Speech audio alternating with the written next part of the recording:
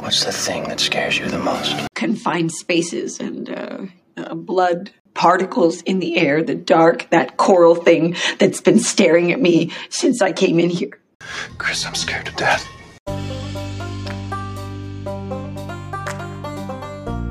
Welcome to the Sum of All Fear podcast, the show that examines real-life phobias and the horror movies that prey on them. So pour yourself something strong, Feardos, and let's find out what makes you afraid.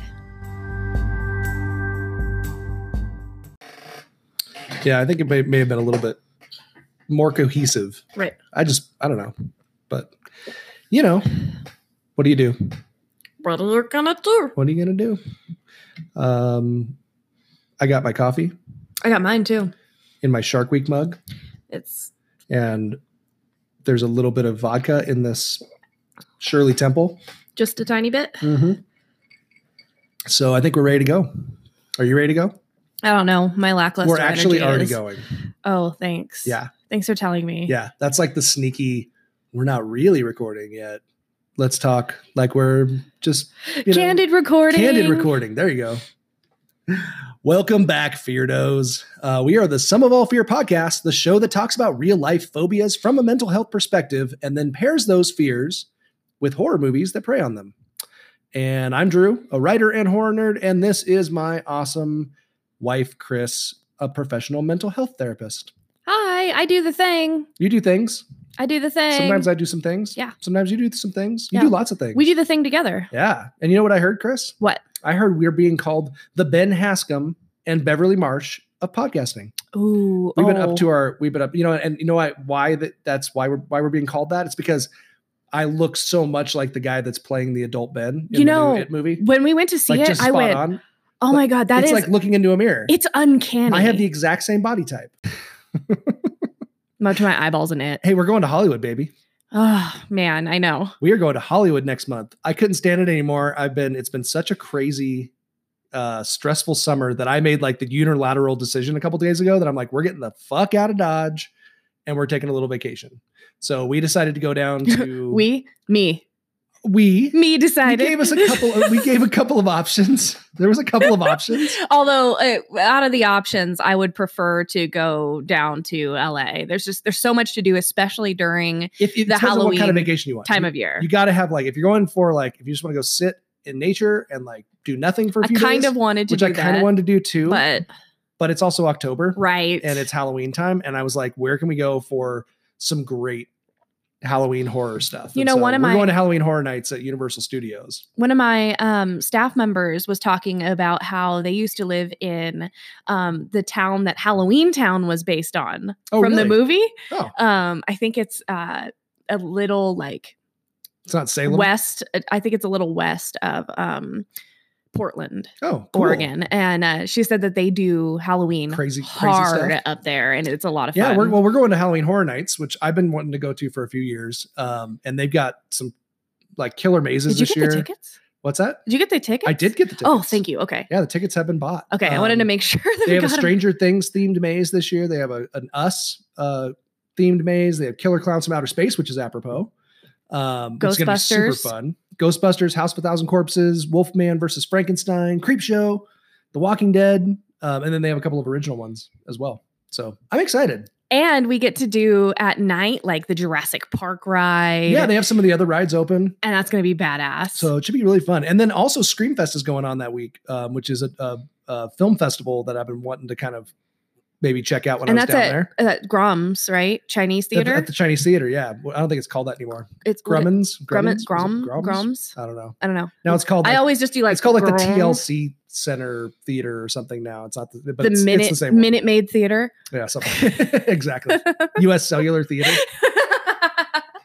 Sprint Wireless Theater. Yeah, exactly. Went out last night and had a fun little watch party for It Chapter 2. Yes! So we are ready to go. We have all of our It notes. Although I have a billion notes for It Chapter 1. And It Chapter 2, I'm like, You're still trying to digest it. It's hard the next day to But we have watched It Chapter 1 at least 4 times, if not more. And I've watched the miniseries 2 or 3 times as well. So, we have the second chapter a little fresh, but we're going to really kind of dive in and process it during this episode. I think so. I think you're going to get the fresh hot takes right here. Ooh, fresh hot takes. Fresh hot takes. Ooh, I love fresh hot takes. Last night we went out and had our friends Creature Feature and Mr. Creature Feature. Mr. Creature. Chris and we have so many Chris's. There was Chris, and Chris last night. Oh my gosh, 3 Chris's. Jana and Drew. The Chris's outnumbered the non-Chris's. Yeah, no, we would take Metal over Chris the world. was out last night with us as well. Yeah. And he brought me another freaking awesome present. He's always bringing me so amazing. He's like, so cool. thoughtful. He brought me the score from the movie Prevenge, which is on Shudder right now. We have to check that out. Which I haven't gotten a chance to listen to yet, but I heard it's pretty awesome. So it looks insane. Yeah. But it was so much fun hanging out with the Feardos last night. We got seats at the old IMAX theater, and someone brought their sick baby. Oh yeah, what was up with that? There's literally like a baby in there, and the baby is sick, and it's coughing, and it's an older baby too, not like a toddler, like a toddler-esque, like not walking, maybe. Who does that? But it was coughing and sneezing like wildly during the whole thing, and I'm like, first of all, it is very late Poor baby. for a child exactly who is ill, and also it is very loud in here. Do not bring your babies to the movie theater. I'm sorry, like you should. There's no reason to ever bring your baby to a movie theater. Like you can wait a couple years when that baby's old enough to go to a movie. Oh, well, before then it'll just come out on VHS. Or you can get a babysitter. VHS. You can get it'll come out on DVD. A VHS. Wait till it comes out on VHS. I was looking at your VHS shirt.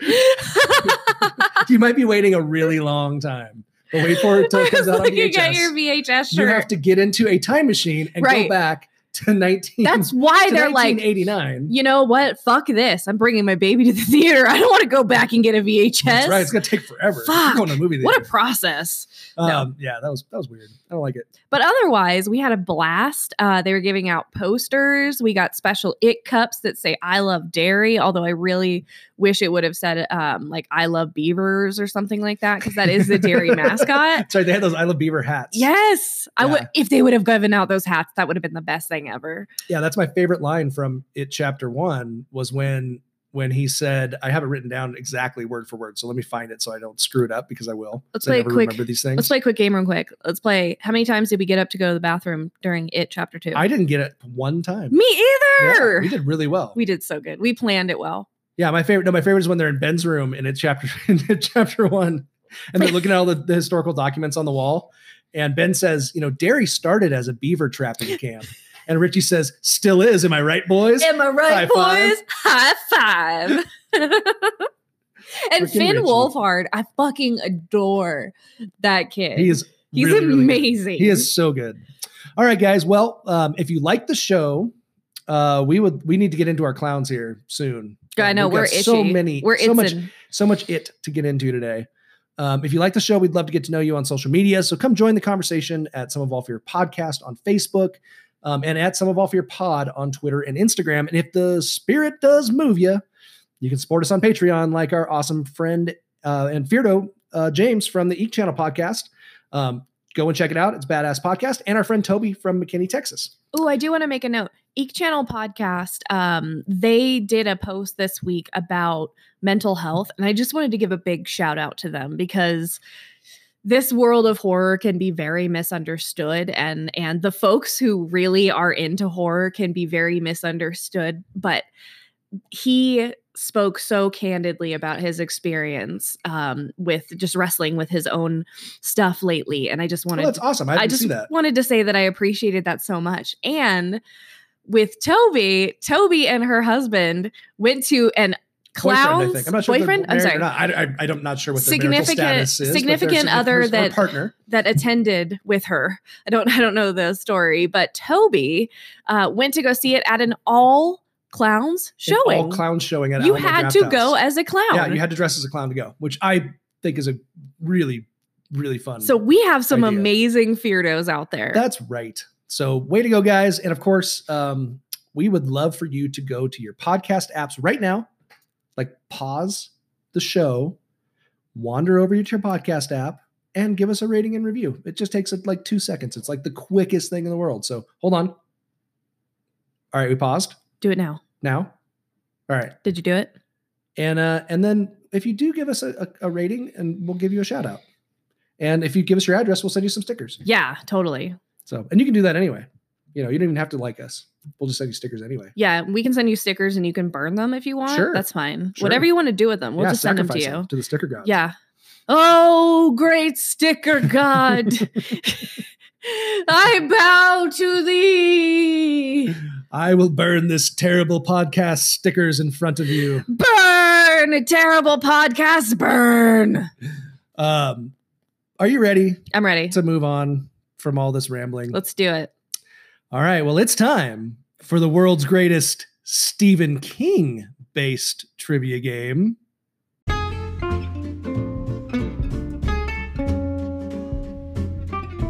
What the fear? You say it now. What the fear? There you go. Okay, you have to say it like that. Why don't you like me calling it the Stephen King podcast? Well, Or because sorry, the Stephen King podcast. Should be called the Stephen holy King podcast. shit. We've had like 5 episodes on just Stephen King, so maybe we should be called like the Stephen King podcast. Well, There's already like 20 of those out there, though. That's true. That's true. There are a lot. By the way, big shout out to the Stephen King cast and the Losers Club. I listened to a lot of those this week. Good podcasts. Check them out. Definitely have a lot of way more in-depth and way more knowledgeable of the King than I am. Sorry. So this is the Stephen King based trivia game this week because we switched it up. We decided to do something different. The What the Fear Stephen King edition trivia game. Okay. What the Fear Stephen King edition. And I'm running this show this week. You are. And so I'm going to give you basically a trivia question about Stephen King's About movies. the King himself. About Stephen King's movies. I'm staying just to movies, right? Stephen King movies. So you don't even have to go to the books. You don't even have to be that That's diehard. good because I'm not that knowledgeable. I've read a good handful, but But we'll see what you can do with this, and we'll see what the folks at home playing along can do. How many questions knowledge. are we going 3. through? Just 3? Just 3. Just 3? Just 3. Oh man. Just a little bit. All right. Little bit of Stephen But I like King. trivia. I know. I But I like don't- trivia all day long. But I don't want to sit here and just beat you down and berate you. For my lack of knowledge. For your What if lack of What if I knowledge. get all? I mean, what if you picked like really Dude. obscure stuff? I'd be super turned on if you got it all. Wow. All right. You just lit up. That was so All right, funny. Let's go, Google. I got a computer in front of me. Wow, that was like I'll secretly be typing. that was like Pavlov's salivating dogs right there. That's right. Conditioning. What? Okay, are you ready? Blinky. Um, Horror Virgin. Check it out. or virgin. I Okay, know. give me some Stephen King trivia. Okay, so your first one is, what film features the taunting phrase, chow down, wide load? What film features the taunting Film phrase? What film adaptation features the taunting phrase, Chow down, wide load? Oh boy. Okay. We hear a lot of taunting phrases from it, right? I am going Your to love say flowed down here. let's see. Let me before I answer just off the cuff, because I have an answer that was in my head. I need to think about this for a second. Is it a pretty major Stephen King movie adaptation, or is it like, was it made for TV? Was it what are we talking here? I don't know. You don't know. Okay, good hint. I'm not the movie person here. You are the resident movie expert. Was this from and I'm guessing I can't ask you like the decade that the book came out either? Probably not. Okay. I've been concussed too many times in that area of my brain. I do poorly with dates. Chow down, wide load. Gosh. Chow down, wide load. Is this a horror movie? No, I'm serious. Duh. There's quite a few that are not horror. Did Stephen King make not Lots horror? of non-horror. What's not What horror? are you talking about? What is not horror? I mean, Shawshank. Shawshank is but horrible. That it's is the not horror horror. of the jail system and inequality. Stand By Me isn't horror. That is horror. That is the horrors of childhood. It is all horror. Horror. You're a You're whore. a whore. I'm going to say Thinner. Thinner. That was a good guess. And or Stand By Me. I was hoping that you would guess Thinner, but it is really Stand By Me. Damn it. Stand By Me was my second guess. It is Stand By Me. And that was the one that I first popped into my head. And then I was like, no, maybe it was. I didn't say Stand By Me afterwards. You right did. afterwards, like immediately afterwards. I know. I was trying to give you two answers so I could get it I right. know, you That was fucking pretty good, cheater. though. That was pretty good. I'm actually pretty good. I had it as my second guess. No, that was really good. There's a lot. And I liked your pre-questions too, your precursor questions. I liked that. Yeah. Yeah. Even though you had no answers for them No. whatsoever. I just like saying, I don't know. I don't know. I don't know. All right. Try again. You Okay. are showing your true colors. Mm-hmm. Okay, number 2. Whose pinup poster does Andy Dufresne first put on his wall in Shawshank Redemption? So Very well known. it is Sophia Loren. No. Hold on. I can get this. It is oh man. Oh, what is her name? You can do it. You can do it, honey. I believe in you. Come on. Fuzzy Britches. Fuzzy Bridge. That's what he calls her in the movie. What? She's wearing like a loincloth type thing. What's Fuzzy Bridges' name? Gosh, why can I not? Isabella? No. Gosh, it's something like that though, isn't it? Not Isabella. I want to say Isabella Rossellini, but that's not right. Is it? Why are you looking at me? I'm not going to tell. I'm poker face, poker I can't face. think of it right now. It just slipped my mind. Okay. I had it like right there, and then it went When I away. say it, it's you're gonna Italian, right? Or is it Anne Margaret? Maybe. It's not Anne Margaret, is it? No, that one wouldn't be construed as maybe Italian. Oh, okay. Who is it? Raquel Welch. Raquel Welch. Damn it. And that's why only Raquel. I'm like, maybe that could be construed as. No, I was for some reason but- I had Sophia Loren stuck in my head. I don't know No. why. Okay. Bummer. All right. You can redeem. Fuzzy Britches. I'm pretty sure that's what he calls her. Fuzzy Britches? That was the best. I'm pretty sure. Damn Okay. Your third and final one is a multi-parter. Multi-parter. Are you ready? I'm ready. Okay. Name as many movies as you can that take place in Castle Rock. Ooh. In Castle Rock? In Castle Rock. Needful Things? Yes. Oh boy. Shawshank? There's 6 of them. Yes. Shawshank Redemption.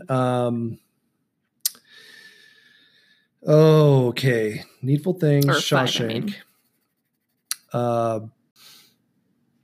mean.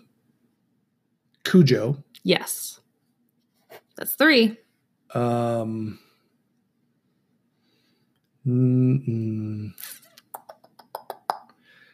Boy.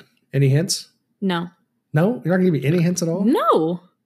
Wow. I gave you hints for phobias. You Only- don't give me any hints? I can't what am I supposed to say? I haven't seen like half of these. And I don't even know, Are you saying you like- can't give me hints because you don't know what they are? Yeah. And Well, like one of them would be super obvious. The other ones I'm like, it's a thing, but Um, I've never seen it. gosh. The other one is Takes super place in The other Castle one is Rock. super obvious. Super obvious. Like a bigger, more familiar. More familiar. Yeah. So we got Shawshank, right? Needful Things, Mhm. Cujo. Mhm. Would I get another one? There's 3 more. No. There's 3 more. Oh boy. Boy, everybody likes this like dead air in between answering questions. Yeah, I know. But you know, what are you gonna do? What are we gonna do? They're all answering along with you. I know they're They're screaming. screaming at you. at me. What the fuck, man? Oh man. I mean, you could just say uncle. It's not Pet Cemetery. No. Yeah, because that. And I could just dominate Yeah, I'm you. gonna go Uncle. I'll go Uncle? Yeah, I mean, Yeah, I all right. don't want to keep us going here forever and ever. So you were missing Stand By Me, Damn it. Dead Zone, Yep. and The Dark Half. And I knew all those. So- I knew every single one of those. And actually, it's what's funny is those are I've never. Well, Stand By Me came from a short story, but Right. I've read The Dark Half and I've read The Dead Zone. See, I've not read either of those. I could not bring those. I could into my life not for some tell you reason. what those are about. I would do horribly on this. Needful Things is one of my favorite of his books. Yeah, it's a pretty good one. But It's really good. well, pretty good job on the What the Fear Was there any Stephen King two-part? But edition. you said it was a two-part question. No, I said it was a multi-part answer. Multi-part answer. Oh man, I wanted another question. It is a multi-part answer. And you answered some parts. So we're diving into our Stephen King based part of this phobia, which we're doing. This is part two of coulrophobia, which is the fear of clowns. We've been up to our fear balls in clowns. Her black fuzzy little fear balls. Yeah. But we are going to do a phobia section, right? You have some other things you want to talk about with the phobia itself for a little while before we get into Stephen King? Yeah, there's some stuff that we could explore. I mean, there's always deeper that we could go into these things. And so today we'll talk about some stuff that I heard from a really great podcast called American Hysteria during an episode 6 titled Clown Panic. Or they're going to say clown panties. Clown panties. Falling off our clown sex. Our there sex you go. You theme from last there week. you are, just being a sex clown. Dude, you said clown and panic and panties are very close. Don't look at me like I'm some sort of pervert, all right? You are. Gosh. You're not some sort of. Whatever. So let's get into it. All right. We're going to dive into our phobia for today, which is part 2 of coulrophobia, the fear of clowns. Well, I'm funny how? I mean, funny like I'm a clown. I amuse you. People hate clowns now. I hate clowns. I don't like chicken, and I hate clowns. I hate that clown. The hell is wrong with you? Oh. I hate clowns. Clowns! I hate clowns! Why are you yelling at me? Whatever, make me a bicycle clown! I'm Krusty the Clown, and I don't like you. Hey, clown. Clowns. Clowns. Clowns! Clowns. Except clowns. Not much anymore. Except clowns, but that's just common sense. Well, I'm Pennywise the dancing clown.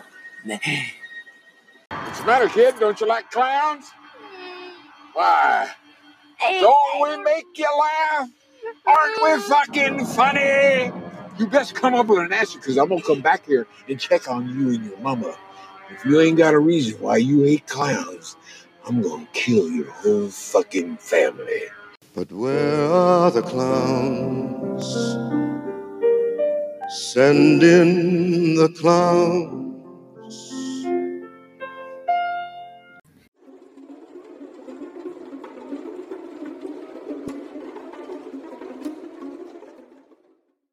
All right. Are you ready to talk a little bit about this this phobia a little bit more? Because we dove into it last week, and there is so much about the fear of clowns out in the world.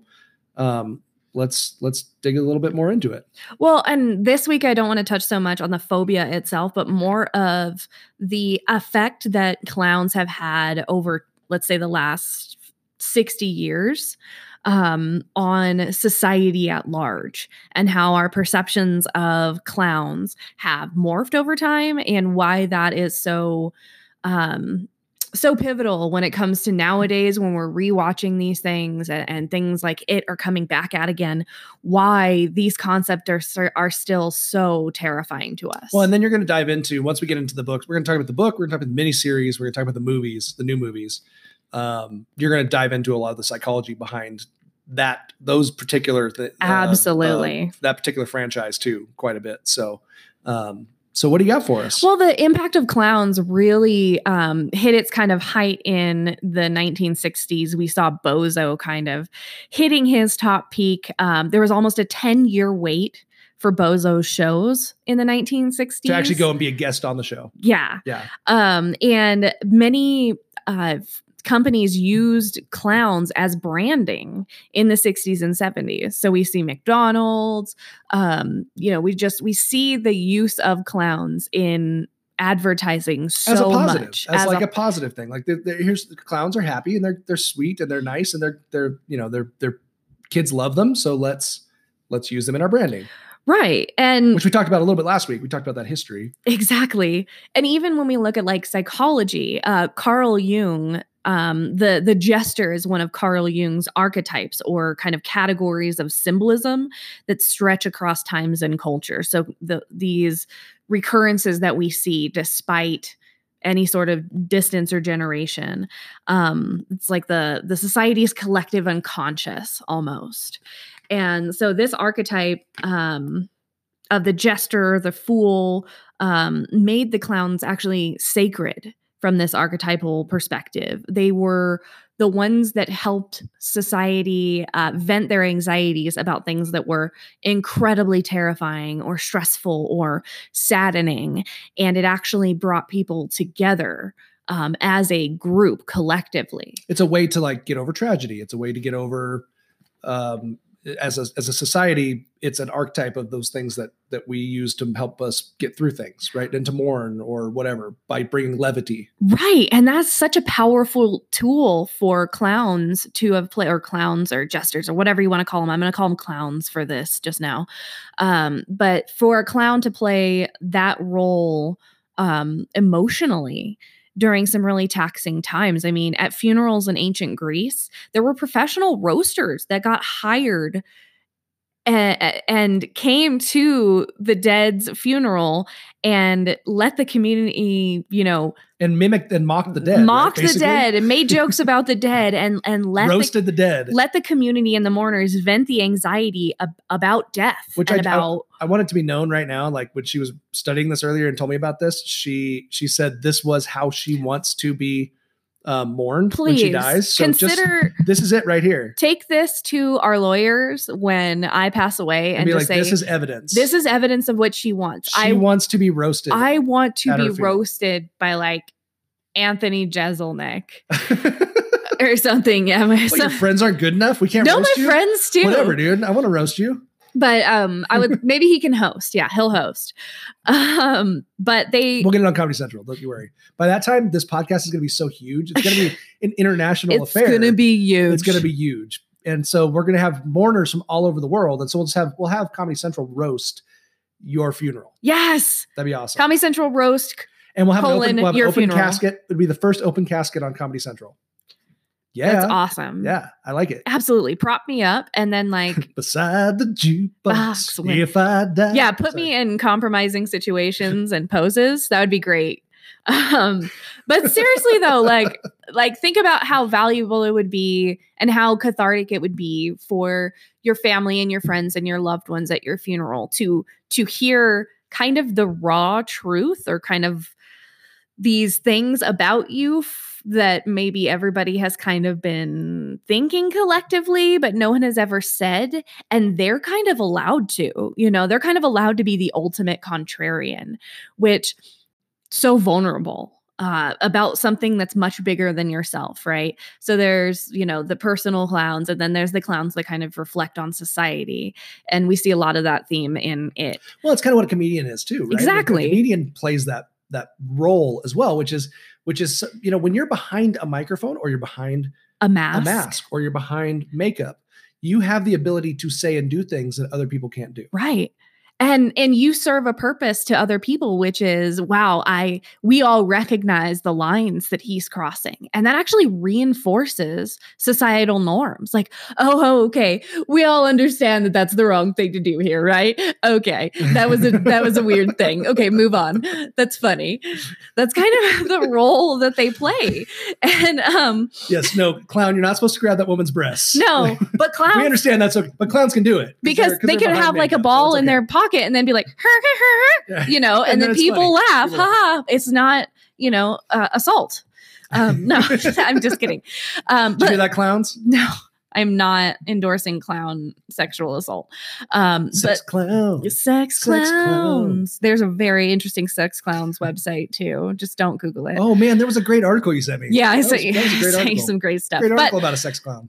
More about kind of the role of this jester in all kinds of cultures. Native Americans, the Hioka, that was their clown. It was he was actually considered to be one of the wisest people in the group because he kind of saw everything and then framed it in a way that everyone saw it And it was simultaneously a little bit line crossing, but also very wise, like pointing out things that might have been deeper than, what anybody would be willing to risk to point out. Right. Because at risk of offending or questioning the status quo, questioning something that's going on in their society, or right, what was going on. So which is really interesting because that's so true. Yeah, these gestures really play the role of questioning the status quo. Do we really want to be that clown? They're very played up, but do we really want to reflect that in ourselves in our everyday lives? We'll start calling comedians just clowns, right? Make me a bicycle clown. Make me a bicycle clown. Their role largely before the 1970s was to ensure that the community examined itself and to keep us from being too complacent, to remind us that in easy and hard times, what is truly valuable in very interesting ways that humiliate and also humble us. And that kind of causes a little bit of anxiety, like, we shouldn't be laughing right now. But it also forces us to confront that feeling of anxiety, especially as they go further into, their jesting. It's one of the things going on in our culture right now is that there's a huge segment of society that doesn't like self-reflection. They don't like to look at the ugly things in culture and figure out ways to confront those things. They like to pretend like they don't exist, right? Or make them disappear. But they're there, and we need to confront them. And this is whether or not we like it. And this is one way that as a culture we can confront those things in a big way. Absolutely. We're always hearing about a comedian that gets in trouble for saying the wrong thing. And honestly, every time that they do that, I'm like sharing their stuff because I'm like, this person's that's the person I want to listen to because they're the ones who are crossing the lines. And when you cross the lines, you're making everybody stop and discuss the line. Absolutely. Is the line where it really should be? Why is that line there? Why is that line there? So it's a very important role in society. And the more and more we become censored or unable to express those uncomfortable things in society, the more and more divided we become as a society. Oh, absolutely. Absolutely. It completely divides us. This confronting of things that bother us and confronting of issues that are difficult, especially by the role of a jester, really allowed the community to come together as a collective whole and make decisions. Really interesting. What a great I'd never thought about that. I never thought about connecting those kind of dots to what a clown does and what that kind of person serves and how that person serves society. Yeah. And now, unfortunately, that's not the role that clowns directly serve. And we can kind of relate that to a really funny clown named Gacy, who kind of ended the era of the lovable clowns. Right. And we talked about Gacy last week. We all know who Gacy is, and we know why did that kill. It kind of killed the lovable clown in our conscious. But what I don't think I expressed well or really understood until I kind of dived into it more was kind of the ramifications of his behavior were reflective of the moral panic that was occurring at the time. So we were seeing a lot of panic regarding homosexuality and HIV. We were seeing stranger danger panic. We were seeing the satanic panic during that time. And here came a clown wearing, small society member guy, child molesting and killing, also society member who owned a business, mostly who was teenagers, whatever, children. And the media really exploited his kind of juicy clown hobby, very Pied Pipery, like that's how he be scared. That's be how aware. he lured them in, was because he was like this Pied Piper clown, but he never killed in his pogo form. No. That would be breaking the code. They do think that he did say that he put his clown costume on when he had people tied up like in the house to taunt them and to do things to them. Oh, gross. Because he would keep them for days sometimes, and But then after that, the ramifications. Because I know that kind of stuff. Because it's weird. I'm weird. The ramifications of that was like this phantom panic, this legend, especially in like April 1981, where virally back in 81, there was these reports of all these clowns and in towns and like hiding in bushes and chasing people with knives. And there was this clown panic. Yeah. Really Clowns soon without after. pants on. There was a clowns without pants on report. There was a report. There was a clown sex without clown pants on. report in a city park. You know, fun fact, not to take you off track real quick, but John Wayne Gacy used to pick up his victims across from my college. Oh, that's There's a terrifying. park right there that actually we kindly referred to as Gay Park. Ooh, because that's there was not a lot of nice. male prostitutes that used to hang out there. That's very insensitive. Well, it was true. It was at the time. I know. it was accurate. I understand, but like, but that was the reason why Gacy would go there, because Gacy definitely had that that latent, he had that what's the word I'm trying to look for? Repressed. Thank you. Homosexuality, and that was one of the the things that fed this urge of his. And he even said that later on. For sure. But then after Gacy, after this clown panic, we see the emergence of movies like Poltergeist and the 1986 book It, followed by the 1990s, TV series. And that in and of itself, those few years of high intensity hysterical panic about clowns and the perceptions of clowns changing. By 2008, we see a completely different view of clowns, and also a generational fear of the clown persona that really has informed our present notion of clowns. Yeah, I mean, our kids don't now think of clowns in any way, but they're not inviting anymore. They don't see them as like, oh, a clown is a fun thing to go see. And I mean, not that they wouldn't go to a circus and they'd get freaked out, but they don't think of clowns in like, I'm going to sit around and I'm going to have a clown for my birthday. Right. No. Never happened. Our 11-year-old who's obsessed with It right now, like he wants to watch the movie so bad, and I guess I'm probably gonna let him watch it. I think because he wants to see it so bad. Dude, if he starts screaming things that Trash Mouth screams, that's like when he's on his Xbox, I'm like, a little rough. But he's obsessed right now. Maybe he wants a clown for his birthday just for shits and giggles. That might be cool. Yeah. But I want a creepy clown for my birthday. And right now, like we are all, the way that we picture clowns, the information that we've been given on clowns is that they creep us out more than they are enjoyable because they break social norms, they push limits. And there's two things that really, when we think of things that creep us out, we think of things that force communities apart because communities are meant to be together for their safety, right? So the things that drive people apart, that creeps us out. And the things that make us physically unsafe. So things that elicit the fear, flight, or freeze response.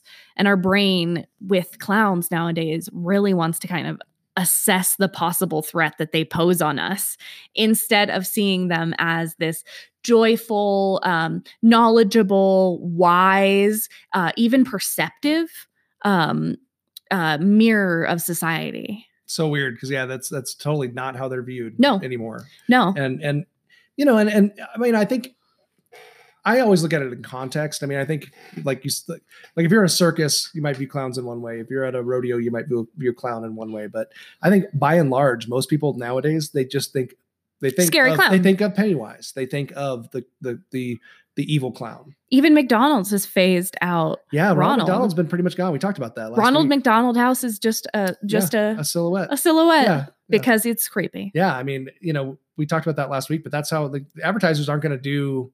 They're not going to use a clown in their advertising if they're advertising, to kids or to, it doesn't have the same response anymore. Ronald McDonald House, it's like, oh, we're going to help the needy kids. Like, we're going to make them shriek in horror as our mascot comes in the room. We'll remind them what's truly terrifying in life. Mm-hmm. But so I just wanted to preface all of our discussion about it because I'm going to bring a lot of this background knowledge into it and kind of how into it and how it uses that to achieve its goals and purposes.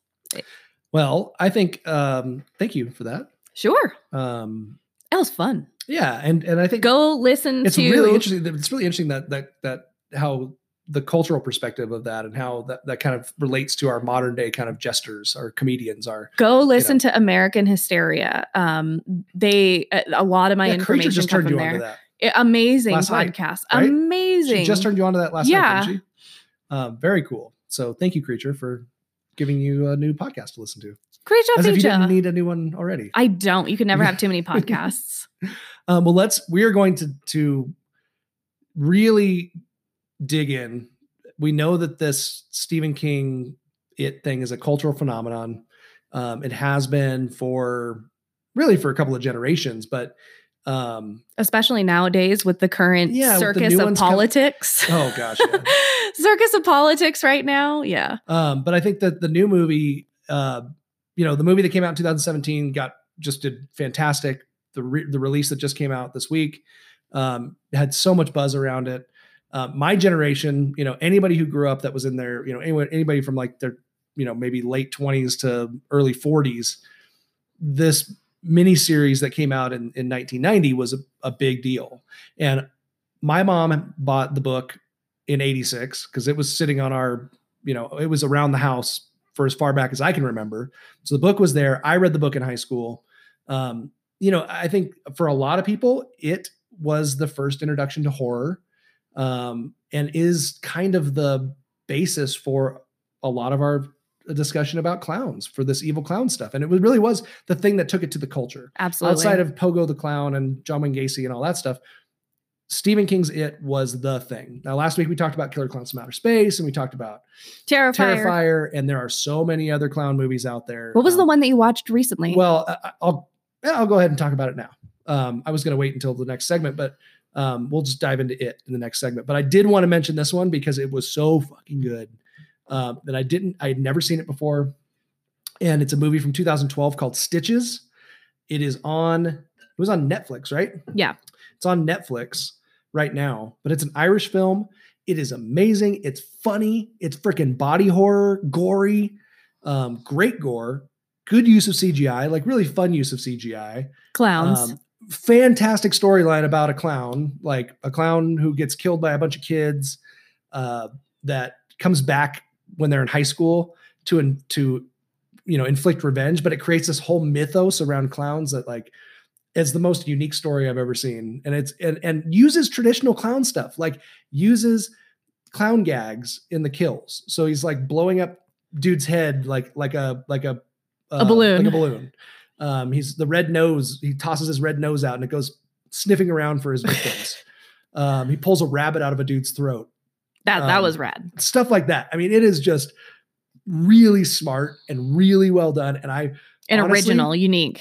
Went straight up to the top of like my favorite clown movies. Like, nice. I don't know if it's like my favorite, my like very top, but it is right there, man. It is so good. So Stitches 2012, check it out. I wanted to make sure I mentioned it because it was so deserving, and I wish we had a chance to kind of dive into it more. Maybe we will, down the line somewhere. But we give it 2 meaty fear balls. 2 big old meaty clackers, man. Big old meaty clacker fear balls. So, but with that, we are going to go into our It talk. So let's go into our, I guess we can call it honorable mention, but it's kind of all flowing together. So yeah. We're going to have the book. We're going to talk the miniseries. We're going to talk the 2 new movies. So let's talk our honorable mention. I guess the 1986 novel, It.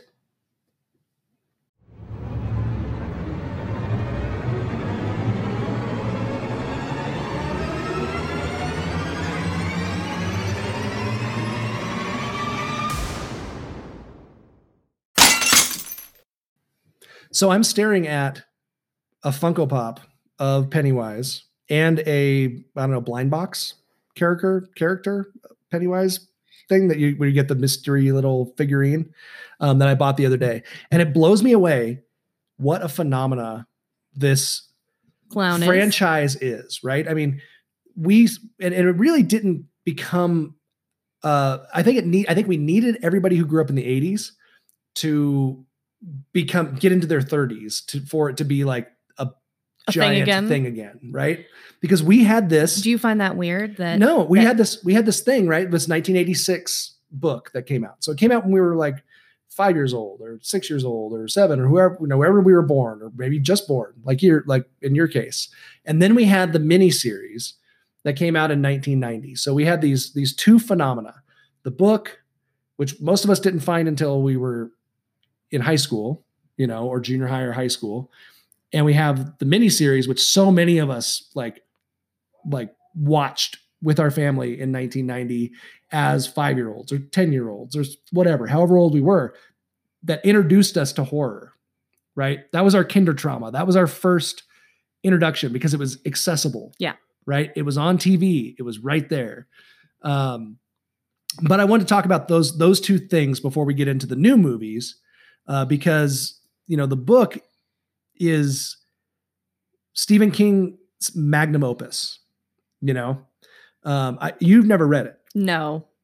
It's a daunting task. Yeah. I don't know that I have the patience.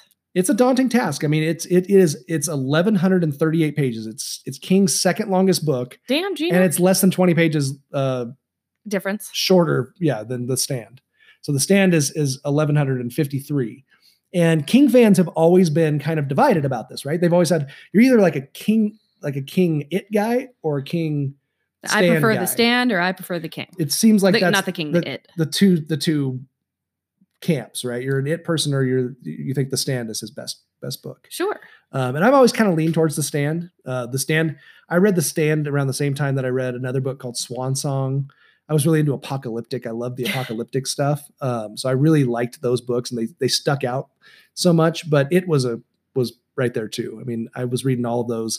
I really had a glutton for punishment apparently in high school. And I wanted to read 1,200 page books.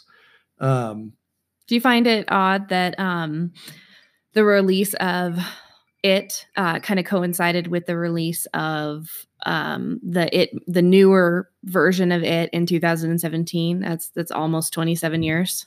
Oh, I know. Right. That was crazy. Yeah. I think that, and what's funny is it was totally coincidental because they had been working on it for years and trying to get it like as a go, the new one. But I find that funny because it's the awesome. Same theme of this childhood trauma that kind of follows us into adulthood now. And we're reconfronting it as different people, but also the same people.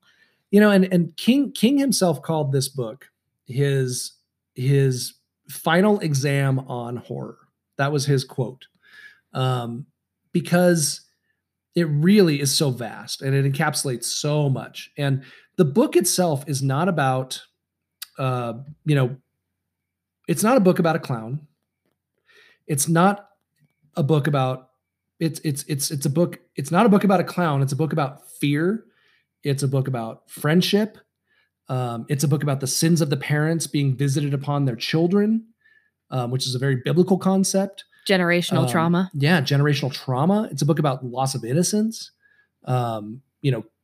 creativity, from childhood to adulthood, all these loss of innocence, loss of creativity, all these things that are really interesting themes that we see pop up as people, and I think this book encapsulates so many of those themes, which is why it's become so influential. He did a great job at making it a metaphor for a lot of things so that it really hits home, aside from the fact that there is this creepy clown that chases some kids and then adults around, Yeah.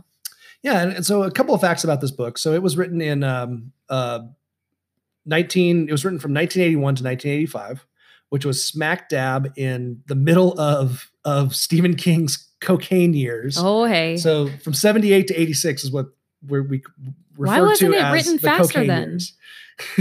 He should have wrote it a lot faster. Well, yeah. While he was writing it, he was also writing Cujo, which he says that he does not remember writing. By the way, he literally says, "I do not remember writing Cujo." Don't you want to be that good at something right? where you're like, I don't know, it sold millions of copies. I was so drunk and I never read it yet that I don't even remember writing it. Is it good? But it sold, I saw the movie. It sold like 10 million copies. I heard everybody hated the ending.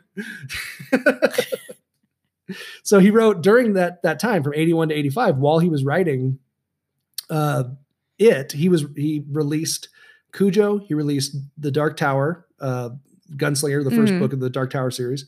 He released Pet Sematary. It's a little book that some people have heard of. Nah. Christine, another little book turned It's movie. on your shirt.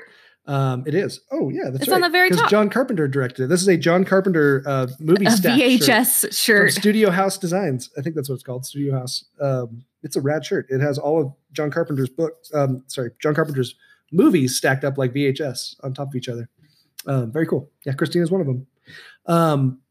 The Talisman was another one, and The Cycle of the Werewolf. So during this time that he's writing this 1,200 page, tome about this clown and all this crazy shit going on, he's also publishing all this other stuff at the same time. He was very productive. Ridiculous. Cocaine, a hell of a drug. If you want to be successful as a writer and a prolific writer, you need to have a cocaine years. No, don't do that. No. Is that not, should I not No, be promoting that? No, that's not healthy. I'm a writer. I'm trying to. I know you're trying to find yourself. Myself. But let's not go down the like Scarface path. I'm going to go mounds of cocaine to get better at my writing. No. Damn it. For some reason, I feel like it will just be more disjointed. So hey, have you read this book? No, I know it's like 85 or not 85. It's like 50s and then 80s and then 50s and then 80s and then turtles and then Indians, and Native Americans, and then the 1800s, and then crazy crawling fortune cookies and yeah. There was a lot of drugs mixed into this. So if you want to be successful, do drugs. No, come on. That's not going to be a good just movement. Have my public service announcement. I'm speaking to writers. Do you know what King's inspiration was for this, though? No. On his coke-fueled inspiration. I can only imagine. He was walking across a bridge, and he thought of the Norwegian fairy tale. One does. The Three Billy Goats Gruff, which Norwegian fairy tale that deals with a troll under a bridge, which I remember reading as a kid. I don't remember what it was about, though. There was a troll under a bridge, and Three Billy Goats Gruff had to come, and they had to pass, and the troll said, "You can't pass until you pay the troll toll to get through this boy's hole." Always sunny in Philadelphia. Troll toll if you want to get to that boy's hole. Damn it, that just relates so much to the weird shit in this book. Right. Damn it. Sorry. This is the second time we've recorded this section too, because we're both a little bit sick, so we're both like in this weird fuzzy world. It's pretty hazy. You got sick head. So, but yeah, he saw the bridge and thought like, man, this would be a great time to write a alien entity takes over a town and lives underneath it in the sewers book. Why not? And by the way, he's also a clown, or likes to show himself as a clown. Well, I mean, yeah, Gacy wasn't that much after that, or before that, I should say. Well, yeah. But he says Gacy wasn't an inspiration. He has actually said that it was not an inspiration. It's got to be in there somewhere, though. I mean, he said he was most inspired by Bozo and the clown from Howdy Doody, which was Clarabelle. And Clarabelle, look up Clarabelle. Clarabelle is a very creepy clown. That was Howdy Doody's like sidekick or mute partner, didn't talk. And that's who he got the inspiration. Interesting. Of Pennywise from those two clowns, kind of meshed them together. And then added Coke. Well, it was interesting too. And when Pennywise in the book first introduces himself to Georgie, right? He's in the sewer. Georgie comes and he says, "Hi, Georgie," all that stuff. He says, he doesn't just say like in the movies, it's just, "Hi, I'm Pennywise the clown," Pennywise the dancing clown. In the book, he says, "My name is Mr. Bob Gray, otherwise known as Pennywise the dancing clown," which I was like, where the hell? Like, that's why? A weird thing. Like, who is this Bob Gray? Well, the theory is, and I didn't look into this super, super deep. It might be wrong. And again, if you're a Stephen King nut, let us know. We're wrong, because I will be wrong on lots of stuff. I'm not an expert on any of these topics, just so you know. Not an expert, but Robert Gray was an alias that was used by. See if I wrote this down here. Yeah, Robert Gray was used several times in the novel, and this might be an allusion to real life child cannibal. One of my favorite cannibals of all time, Mr. Albert Fish. Oh yeah, he's a top 5 cannibal. He's a top 5 cannibal, at least, for sure. Because he used that as one of his aliases, apparently. Wow, which is really creepy. That's like but it makes sense because Pennywise eats children. Albert Fish ate children. Oh hey, Yeah. He also printed some recipes about how to cook your children. Albert Fish did, didn't he? Yeah, yeah. They're like until the buttocks is That's right. fully cooked through and juicy white. Yes, it was super creepy. Right. What was it? What was the last podcast on the left said? What was the word they used for balls and penises. Do you remember? Genitalia? Oh my gosh, it was the funniest thing ever. Gosh, listen to the last podcast on the left episode of Albert Fish, because it's quite entertaining for being about a child cannibal, a child murderer who. Well, they do lighten things up. Pee-wees and. Do you remember what it was? No. Oh, it's monkeys and pee-wees. Monkeys and pee-wees. Give me some of those monkeys and pee-wees. Is that what it was? Yes. Pretty close. It's horrible. No, it is. It's pee-wees and monkeys. Oh, it's so weird and gross. So anyways, so creepy. that was so the book was based on that. The setting of the book was Derry, Maine, which is based on Bangor, Maine. Where kind of he decided it was a good working class town that just kind of fit what he was looking for the setting of this book. You were saying that there's been a big It celebration there this week. Yeah, from the Box of Oddities podcast, they live in Bangor, and they were saying that they have Bangor? This. Do they call it Bangor? I don't know. How do they refer to it as? Bangor. I've heard Bangor. Bangor. I don't know. I'll have to listen more closely. I mean, I've always heard it called Bangor, Maine, because Destination Bangor, Maine. Worn out old suit and shoes. I don't pay no union dues. Perfect. King of the Road. King of the Road. I guess you're wondering. Oh, we were all wondering. No. They live in Bangor, and they said that in the days leading up to the premiere, people or probably advertisers for the movie have gone around Bangor and done some like really creepy things, like tie a red balloon to a storm drain grate, and so much fun. Left like little yellow boats around and gutter drains. Oh, that'd be so all kinds fun. Of stuff like that. So really kind of made it. Well, he lives there too, doesn't he? He lives somewhere nearby, and wasn't he there at the premiere there? Or something? Yeah, I think he was at the premiere there in town, and just hanging out, talking to the audience, and giving a little talk before the movie came on. And his cameo in the movie was great. It was great. We'll get there. Everybody hated the ending, but so it's a self-referential. So anyway, so that's the book. And the book came out, and it was a big phenomenon. Everybody read it. But let's dive into the first adaptation of this book, which came out in 1990, and that was the miniseries of Stephen King's It.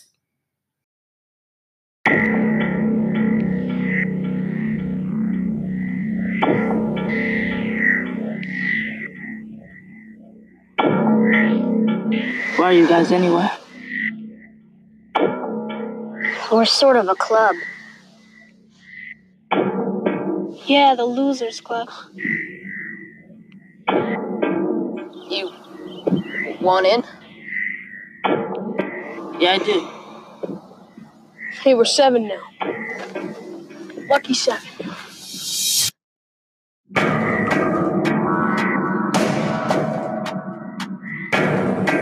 I want to kill it. I just want to forget about it. It's not just us. It's all the other kids, too. Who's going to be next? It kills kids, damn it! You killed my brother George, you bastard! Let's see you now. Maybe it's the water. The water? Maybe it's the sewer. Hi, Georgie.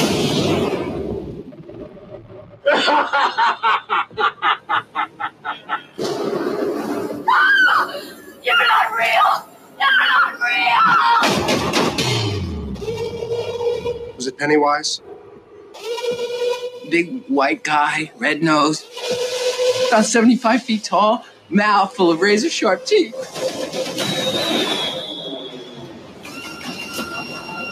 You smell that? That's death. Losers fight it.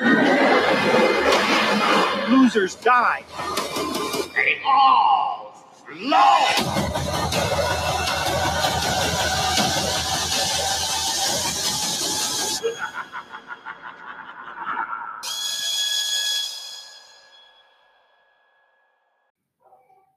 And see, everybody saw this when they were young, and I never saw it when I was young. You were deprived. I mean, I had like maybe snippets of it, if it was on like a rerun somewhere, maybe I passed by it, but it always just didn't interest me. I was like, nah, I'm good. And I would pass it up. So I didn't really get introduced to it Did you not until like clowns? recently. Or did you just not think it was worth your time? Both. Like one of those, like, what would I rather be doing with my time right now? Well, I remember, and this is the same way with The Stand. I don't know if we just watched a shit ton of TV when I was a kid. We must have, because I don't remember missing any major. I don't remember missing any major events when it comes to television that everybody references. Like, oh my gosh, like, do you remember that thing? Like, yeah, I totally saw it. Yeah, I watched all of those. So, wow. So when this came out, we watched it as a family, and I remember it very well because I was, 9 years old. So I was like the perfect age, ripe age, perfect age for this kind of thing, and a rewatch of it, it's dated, it's super Bill's ponytail, a little cheesy. Bill's ponytail's a little rough. Some of the special effects are a little rough, but some of the music montages are a little rough. But at the same time, you have to put it in context, right? And I still love it. I still love what it did for everybody to kind of introduce them to this story. It was directed by Tommy Lee Wallace, who did the much maligned Halloween 3, which has now become a major cult classic. Like it's almost like some people's favorite Halloween movie now, even though it has nothing to do with Michael Myers. Absolutely nothing. And I love it too. 6 more days till Halloween, which is great. Season of the Witch. And then he also directed Fright Night 2, which I can say that I have never seen, but I actually... Did you buy it? I have it. Yeah, I think I bought it last week. Nice. In the I go to the used bookstore and they have DVDs for great prices. Free for like $10. And like if I see something I might want to check out, I grab it. And he also edited the original Halloween and the original Fog, which is also nice. on my Both shirt. of them. Yeah, those are on my shirt. Oh, my Halloween's on my shirt too. But it was starring Tim Curry, which you cannot fucking go wrong. Icon. With Tim Curry. He looks so good in makeup. Amazing. And you know what's funny? One of the things he said when he got this role was he told them that he did not want to do a lot of makeup. Whoops. And he was like, no, in makeup the entire time. The whole time and like long like process of putting the makeup on and all that stuff. It also starred Harry Anderson, who was a fantastic comedian, who passed away not too long ago. And I always remember him because he was on Night Court, the show Night Court. And I really liked that show. I was a big sitcom kid. I watched every sitcom. You watched everything. I watched everything. I really did. I was like Mikey TV from fucking. Oh no! From Willy Wonka and the Chocolate Factory. You would be Mikey. Wasn't it Mikey? That was yeah. His name, right? I seen everything. Pew pew pew. I know every commercial, every jingle. But Harry Anderson. The thing I also remember is my parents. One of their best friends used to manage I can't remember if it's the Comedy Store or the Laugh Factory, but one of the big LA comedy places. And they always said that their favorite person was Harry Anderson. He was the nicest person. He was the sweetest to the staff. He tipped them the best. He was one of the nicest people. And that Jay Leno was a giant asshole. And that David Letterman was very nice. Oh, good to know. Yeah. So there you go. And then it also starred John Ritter, who again, died way too young and way early and very tragically. Wasn't he known in Hollywood for being very kind as well? Also very kind. Yeah. Another person that people always used to heap praise on as being just a really sweet person, really good person. Obviously Three's Company, we know Problem Child, all those things that we saw him in growing up. He was a great dad. And then the kids, had the kids in the movie.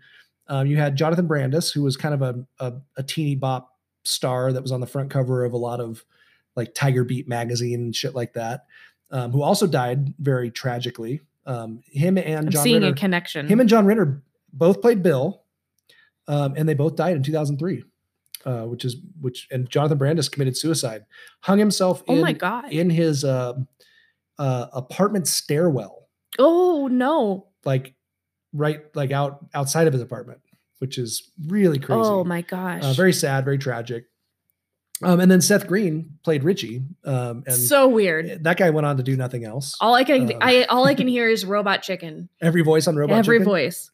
So it had a really interesting cast. And I think they did a really good job, especially for the time, for when it came out. And again, it was one of those miniseries that just stuck in everybody's head. And it left a lasting impact. We watched it today, and I had already watched it once this week. So I've watched it twice this week. So I've gone through 6 hours of the 1990 miniseries this week. And it's, like we said, it's definitely dated. But it deals with it manages to tiptoe around the material really well. And I think for the time it came out, it dealt with some stuff head on, the racial stuff and some of those things. It kind of dealt with those things kind of head on. That were also relevant to the time. Absolutely. But it obviously excluded some things that probably could have been in, that I think the new movies brought in a little bit better. Were able, because of the time, because it was a made for TV movie in prime time, that they couldn't exactly, have Richie talking about dick size and, making the jokes he was making and all that kind of stuff. And the doing language. Your mom. It did the best it could for the time that it came out. One thing I kind of pat on the little head. The very beginning of the movie is a scene that's not even in the book. So the little girl and she's driving her little tricycle. Yeah. But one thing I noticed that I'd never noticed before was that it's raining out, right? And she's singing "The itsy bitsy spider went up the water spout." It ends obviously with "Down Came the Rain." But it ends with the creature turning into a spider, which is kind of it's gross. It's like they call that like his natural form or whatever is the spider. They think that's like that's when he's showing his true self. Ugh. It's the spider form, right? We know how much you love spiders. No, but I thought that was a really nice touch that I had never noticed before. That she was singing that before she got murdered. And then it covers the cops like covering up the disappearances and that stuff in the beginning of that as well, which didn't really get into much in the new movies. It was much more popular in the 90s to cover up for cops than, I mean, it's still popular nowadays. But. So I'm not gonna break down the storyline at all, because we're gonna get so deep into it. We're gonna get so deep. We're gonna get fear balls deep. Thank you. Fear balls deep into this story. But I did want to mention these two things: the book and the miniseries are what really inspired all of these remakes. It's what made these remakes and possible. what made my childhood. Oh, when I picture the scene with Georgie, I still see Tim Curry's face, and Tim Curry did such an excellent job as Pennywise. And he was very traditional clown, right? Which what's funny is I don't think traditional clown would have worked in the new movie. No, I don't think so because either. nobody thinks of traditional clown. They just think of scary clown. Right. So they don't think Bozo anymore. So Bozo can't be the basis for the clown. It has to be something else. Right. Otherwise it's too comical and you won't take it seriously. But he also wants to be disarming enough to where you kind of second guess yourself. Like, oh, but it's a clown, right? Like they're good. And Tim Curry just does a bang up job. Like just so good. He looks so good in makeup. That Tim Curry does is amazing. And he's such an icon. And it's sad he's kind of in deteriorating health these days. I think he was in a wheelchair. I think he had poor guy. I'm pretty sure he had a stroke, I think, a number of years ago. Wow.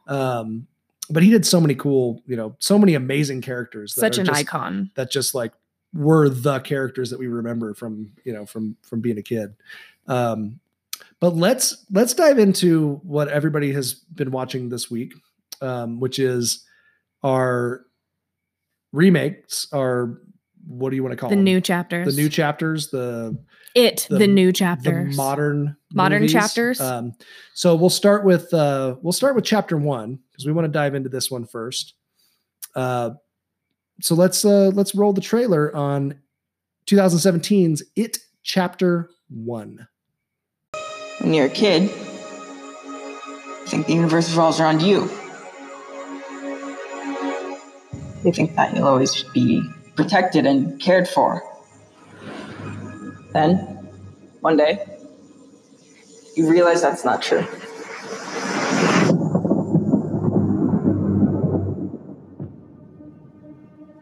Because when you're alone as a kid, the monsters see you as weaker. You don't even know they're getting closer. Till it's too late.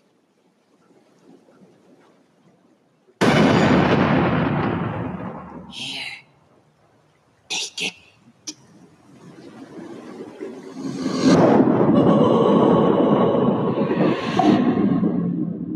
My grandfather thinks this town is cursed.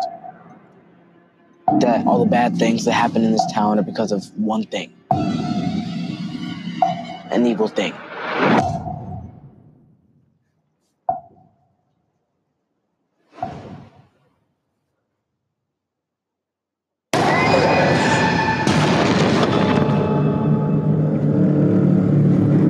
Bill, if you'll come with me, you'll float too. I saw something. The clown. Yeah, I saw him too. You'll float too. What happens when another Georgie goes missing? Or one of us? You'll float too. Are you just gonna pretend it isn't happening like everyone else in this town? If we stick together, we'll win.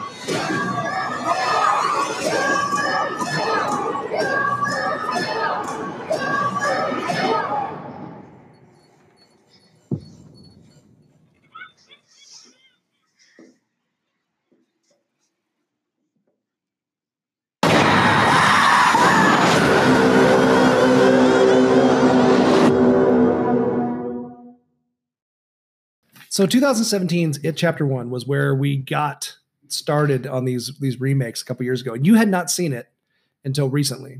Right. This week. A few weeks ago. Well, a few weeks ago, I showed it to you for the first time. Right. We were like, okay, we're doing Fear of Clowns. You got to watch it. How have you not watched it yet? Like, and I went and saw it in the theater, I think. Yeah. Who did I go with? I don't even remember. How did you not go with me? I don't know. I think you went by yourself, maybe. I might have, actually. Yeah. But so you had just seen it for the first time and you fucking loved it. Oh, I feel like they slam dunked the butt fucking brains out of the first chapter. Jeez. Language. I'm like, I can't describe how good I felt like the first one was. You were a big fan. I was a really, really big fan. So 2017, we got this part one, directed by Andy Muschietti, where we mostly focused on, in fact, we completely focused on the kids. The kiddos, So the book goes back and forth. So the book goes kids, adults, kids, adults, kids, adults. And we have all these, and we have little side stories that come up, and little side characters. Like there's a lot about the bully, Patrick. There's a bunch about the pharmacist's daughter. Yeah. I mean, various characters pop up and they have longer segments in the book, but mostly it goes kids, adults, kids, adults. So the whole thing. So the big battles at the end against it, the creature, happen at the end of the book for both the kids and the adults. That's weird. So for us though, watching the movies, if you haven't read the book, you're getting this stuff that happened as the kids. It's chronologically. Right. And then then the second one is going into what happened as the adults. Sure. Although a lot more flashing back to the kids than probably should have taken place. Well, and I love how this one did do that because it really emphasizes the beginnings of fear, kind of the roots of fear, where it starts, what it does once it gets implanted into our psyches. Well, let's break down, because I want you to talk about everybody's fear in this book, because you have kind of a good psychological perspective on each individual character. The movie starts out with, Bill is sick. He's up in his bedroom. He doesn't want to go outside and play with Georgie. And Georgie wants to go play with his little toy boat. Right. So Bill helps him, make it, but he's like, nah, I'm not going to go outside. Seal it up. I'm not going to go outside. We've all seen this scene, right? And Georgie opens the basement door, goes down and gets all the stuff that he needs to make his boat, and then goes and runs outside, and he's all excited in his little yellow slicker and lets the boat go down the gutter, and then it goes down. Then he face plants into in the movie. He face plants into there's some Schadenfreude there. I don't know why. Like it's just like kid going. I think it was on the Horror Virgin that somebody was like, I really thought that was hilarious. Like him just hitting that caution. It was so unexpected, and I wonder why. And now I can't watch it without laughing at that. No, but I didn't even think about it the first time. I wonder what the purpose of that was, because I mean, it served a function, or else he wouldn't. That's how he didn't catch up to the boat. Oh, because that's right. He hit that, and that's what delayed. He was running after the boat, and it made him not be able to grab it before it went down in the sewer. Okay. So then he goes and he meets Pennywise, right? Pennywise, I'm Pennywise the Dancing Clown. And they start chatting. But it's really interesting. When you first see Pennywise here, his eyes are yellow. As he begins talking to Georgie, his eyes transfer to blue, which is actually Bill's eye color. So it's changing, but it's changing from something alien to something more familiar, human, right? Because that's his MO, is to try to draw you in. To be alluring. He's going to draw this kid into his mouth. Kind of like that idea of like that which is most familiar is also most terrifying, but also alluring. Right. At the same time. So at first he's like stranger danger, right? Yeah. Like, cause it's the 80s. No. So he's stranger dangering. We need to talk about that, how this one was set in the 80s. Right. And not in so the original, so the book, some of you may know, but the book was set in the kids were in the 50s and the adults were in the 80s. The movies, they moved everything up. So the kids were in the 80s and the adults are now in like present time. So Georgie, we all know, gets his arm gnawed off, gets pulled down the sewer and becomes Pennywise food. Nom nom. Feeds the it. Then we flash forward. We're like 18 months. Is it 18 months? 18 months, I think. Anyway, we're at school in Derry, and then we meet all of our cast of characters, right? So we have Bill. He's our stuttering, nice brother to Georgie. Made him a boat. He's our very like, what's the word I'm looking for? He's kind of our leader, responsible older brother. He kind of becomes the leader. Then we have Beverly. She is in the first scenes of the movie. She's called a slut. She's called trash by these bitchy friends. Greta, who's the daughter of the pharmacist. She gets trash dumped on her head in school. Just gross scene. And she's called Beaverly because they're trying to make her out to be this big slut. Just the outcast. She's smoking cigarettes in the bathroom. Then we have Ben. Ben's the new kid. He's the fat kid.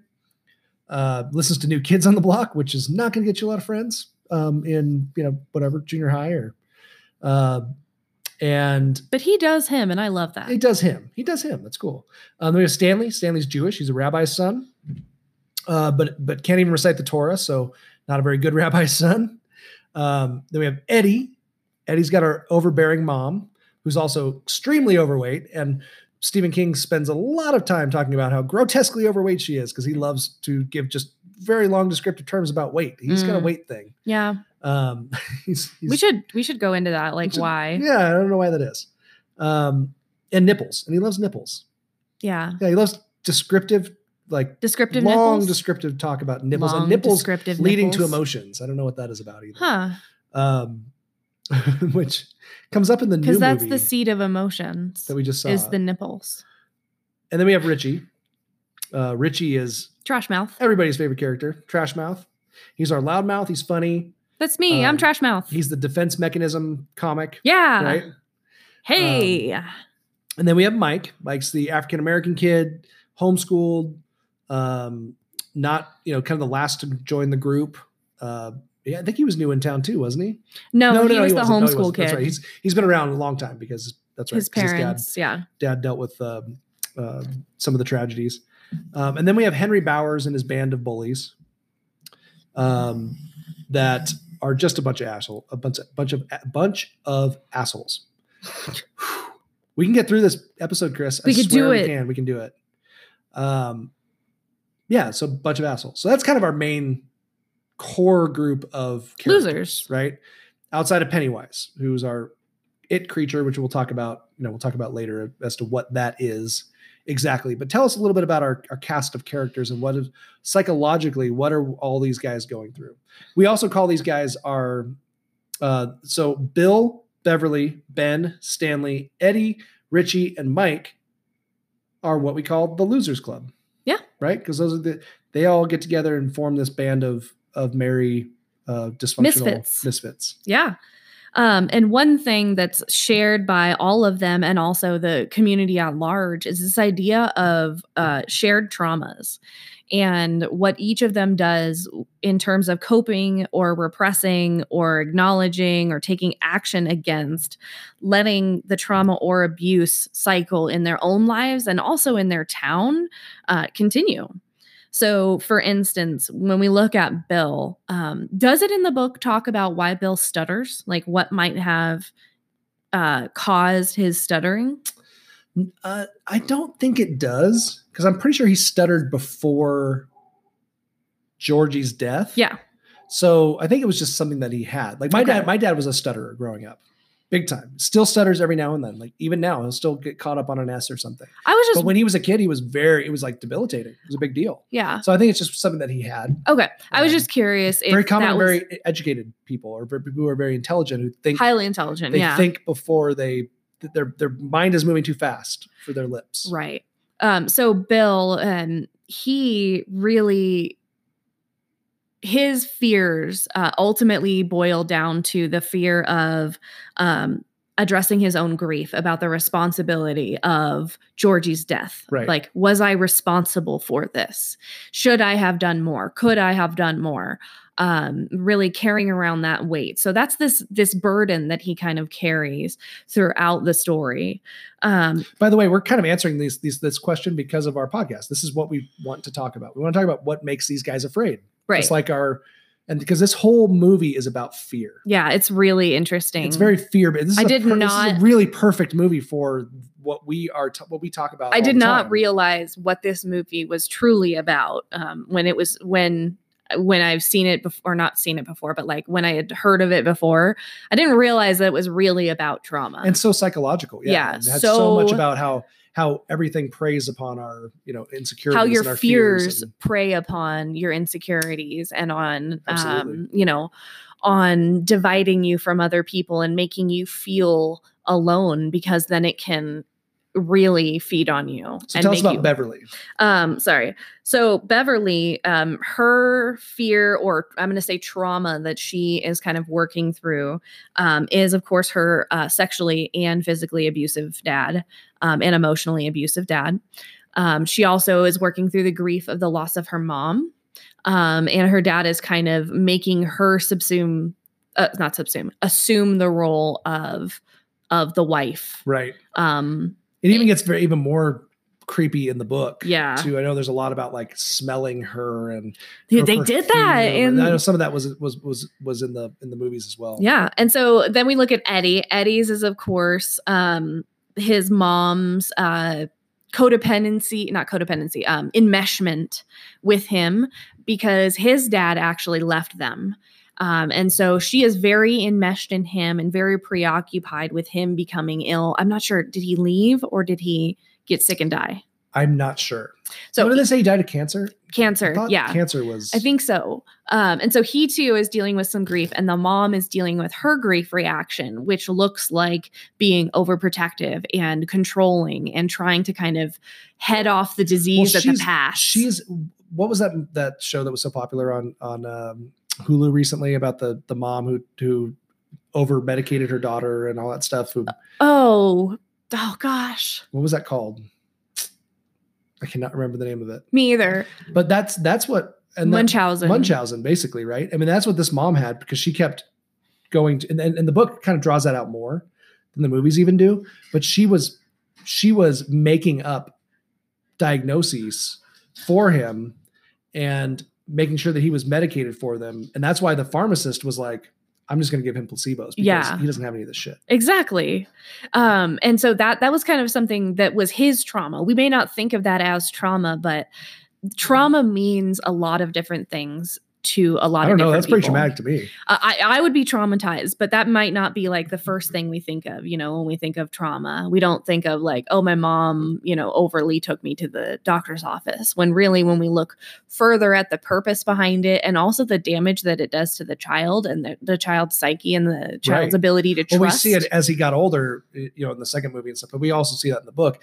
He's constantly trying to, still doing the same stuff. Yep. We right? see those same patterns. Still dealing with the same thing, like medicating himself and feels like he has all these afflictions and ailments. Well, and also he's a risk management guy. It colored the way that he chose his career. And we do see that with the other members of the Losers And I can't Club. remember if that was actually in the book or not, but I don't know either. But I've never read it. It was a nice take in the movie. I can't remember if it was in the book. So far, lots of grief, right? Loss of family, loss of independence, loss of control, loss of primary caregivers.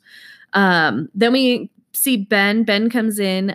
He is really the most uncomfortable in his own skin. And that kind of is his trauma, is that he is so uncomfortable in his own skin. Even though he knows who he is, he knows he's a good person. He knows he's sweet. He knows he likes New Kids on the Block. He knows very intelligent. He's very intelligent. Researching, crazy. I relate the most to Ben. Right. Because he's like into history and he's into researching stuff way beyond his years. Like, right. I used to do that stuff like in junior high. I was like reading weird, long academic texts because I liked them. I really enjoyed like weird stuff, like weird research on historical things. And so that made him just a little bit different and a little bit outside. And I think that's the thing that he struggled with coming back in through his adulthood still, is that idea that he still felt uncomfortable in his own body and in his own self, even though he knew who he was. So that was kind of his trauma that he works through during this story. Richie. What do we have for Richie? Richie Trashmouth, in the movie, it appears to be his repressed sexuality. Right. And I think in the books, it was kind of alluded to. And there's always been this like, did Richie really have the hots for Eddie? Kind of thing. It was never explicitly said. But I think the movie kind of made it more explicit that the Richie character, that was what was going on. He was really dealing with this repressed kind of homosexuality and his feelings towards Eddie, or maybe bisexuality, who knows, but feelings towards somebody, his sexuality in general. And then the bullies called him a faggot and all these things and all these words, right? So there was something there. And I think that was in the book as well, there was this like sense that maybe that was what was going on, but nobody was really sure because it wasn't explicitly laid out. Right. And I think too, beyond that, we can also see that Richie's how he copes with his trauma is through humor. Defense mechanism comic. Yeah, he is. I don't know anything about that. Is the jester, and I find it really funny that his fear is the clown. In the movies, I don't remember that in the books. I think in the books he was the one that got attacked by the werewolf as his fear. Interesting. Because I think they went to go see a werewolf movie, and I think it was a werewolf that was his first kind of thing. But I could be wrong. There could be a part in there where he also talks about fear of being afraid of clowns too. But I liked that they did that in the movie. Yeah, I found it really interesting because it was. I could be totally wrong. I could be forgetting. It was holding. It's a big ass long book. I'm not sure if you know, but it's 1,128 pages. It was holding a mirror to Richie and saying, you are the clown. Do you Which like makes this more about sense. you? So if Stephen King didn't write that into the book, he probably should have. Yeah. So that's always a good. I didn't like the ending anyway. So. But and then we have Mike, who again, grief and responsibility for his parents' death. In the movie. Because that did not appear in the book. That was definitely something that was a difference between the book and the movie. Was Mike's parents in the book Mike was his dad had survived the fire arson at the Black Spot, which was a nightclub for like African Americans that was torched by the KKK back when I almost said Twisty, back when Pennywise was doing all of his stuff 27 years ago. Right. But his dad had survived, and his parents had survived. They weren't dead. And his dad actually was picked fights with Henry Bauer's dad, and there was this whole storyline about Mike's dad. So I thought it was kind of weird that they made Mike's parents these like supposed like crackheads who had killed them, who had died in a fire, and he was the only survivor, and then he got adopted. As opposed in the movie, that was a whole, that as didn't even opposed come to a out. more racially tense, representation where somebody intentionally, which is more consistent with the themes that we see in Derry when Pennywise comes around, is that there's interpersonal We see all of these violence things going on in the city and Right. the town and stuff. I thought it was kind of weird that they changed Mike's It was storyline that interesting, way. but and made him really- this orphan. Either way, like Mike's trauma is his generational racial trauma Sure. that he's experienced. Sure. So that's his trauma that he's the carrying. outsider. He's an outsider. He's the homeschooled kid too, so he's not going to school, with everybody else, and so he's kind of this outsider kid, and he's also the black kid, in a predominantly white neighborhood, and all those kind of things. for sure. And then last but not least was Stan. And Stan was kind of the last one that I was able to put my finger on what might be his kind of trauma or thing that he's carrying around that Pennywise can capitalize on. And we talked about it today. And finally, I think I've kind of come to realize that his trauma was that pre-fear feeling. He was so afraid. He was afraid of being afraid. Yeah, and he was so afraid of unpredictability. And I know He that was kind of a perfectionist. I think he wanted to be like, he felt like he had to fix everything around him, or be like, or not put himself in a position that might not be. It had to be highly predictable. Everything Right. in his life had to be Right. predictable. I mean, in the movie, they're talking, he and his wife are in the second part are talking about how she's like, "Oh, are you sure you want to take this trip? I know it's spur of the moment, like, oh, okay, I'm buying it. We're fucking wild, Yeah, we're going crazy. Yeah, 'cause going crazy. His environment is completely his dad tied up. wanted him to be this very strict Jewish, upbringing, and he apparently had not been very good at reading the Torah and doing the things he was supposed to do to get ready for his bar mitzvah, and all of these things. So you see a lot of that kind of very strict, kind of stringent moral upbringing that I think maybe affected him as well. Yeah, absolutely. And he truly craves predictability. And that's a problem when you consider that its main function is to be unpredictable and to be subjective and to be ambiguous and to cause those feelings. And to have an entity that in itself is prepared to cause you that anxiety is terrifying if you come at it from Stan's standpoint and from his kind of fear of dropping the ball, or fear of unpredictability, fear of not being ready, and so we see all these heavy trauma themes. We also know that when it comes to trauma, repetition breeds familiarity. So these things from childhood get repeated over and over, these patterns, and then we tend to, as we're familiar with them, find things in our adult lives that are synchronous with those things and kind of repeat the cycle, because those things are familiar to us. Even if they're harmful, at least they're familiar. So these cycles repeat. Mostly in part 2 is when we kind of see them repeating in the adult world, but we see how Pennywise takes advantage of each one of their own individual subjective traumas, and also uses it to divide the group from each other. Yeah, absolutely. And I think that's the whole point of this, right? That this is a what's the word I'm looking for? Allegory, a enemy, metaphor, an enemy. I'm trying to think of what Pennywise. What would you call Pennywise? Pennywise is the antagonist, right? Yeah. Of this enemy, and then he preys on fear. That's the point of, he talks about how children taste better when they're afraid.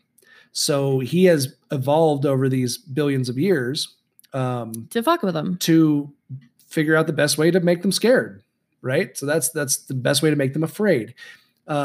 If you don't know, the it creature is an alien. It's an ancient alien.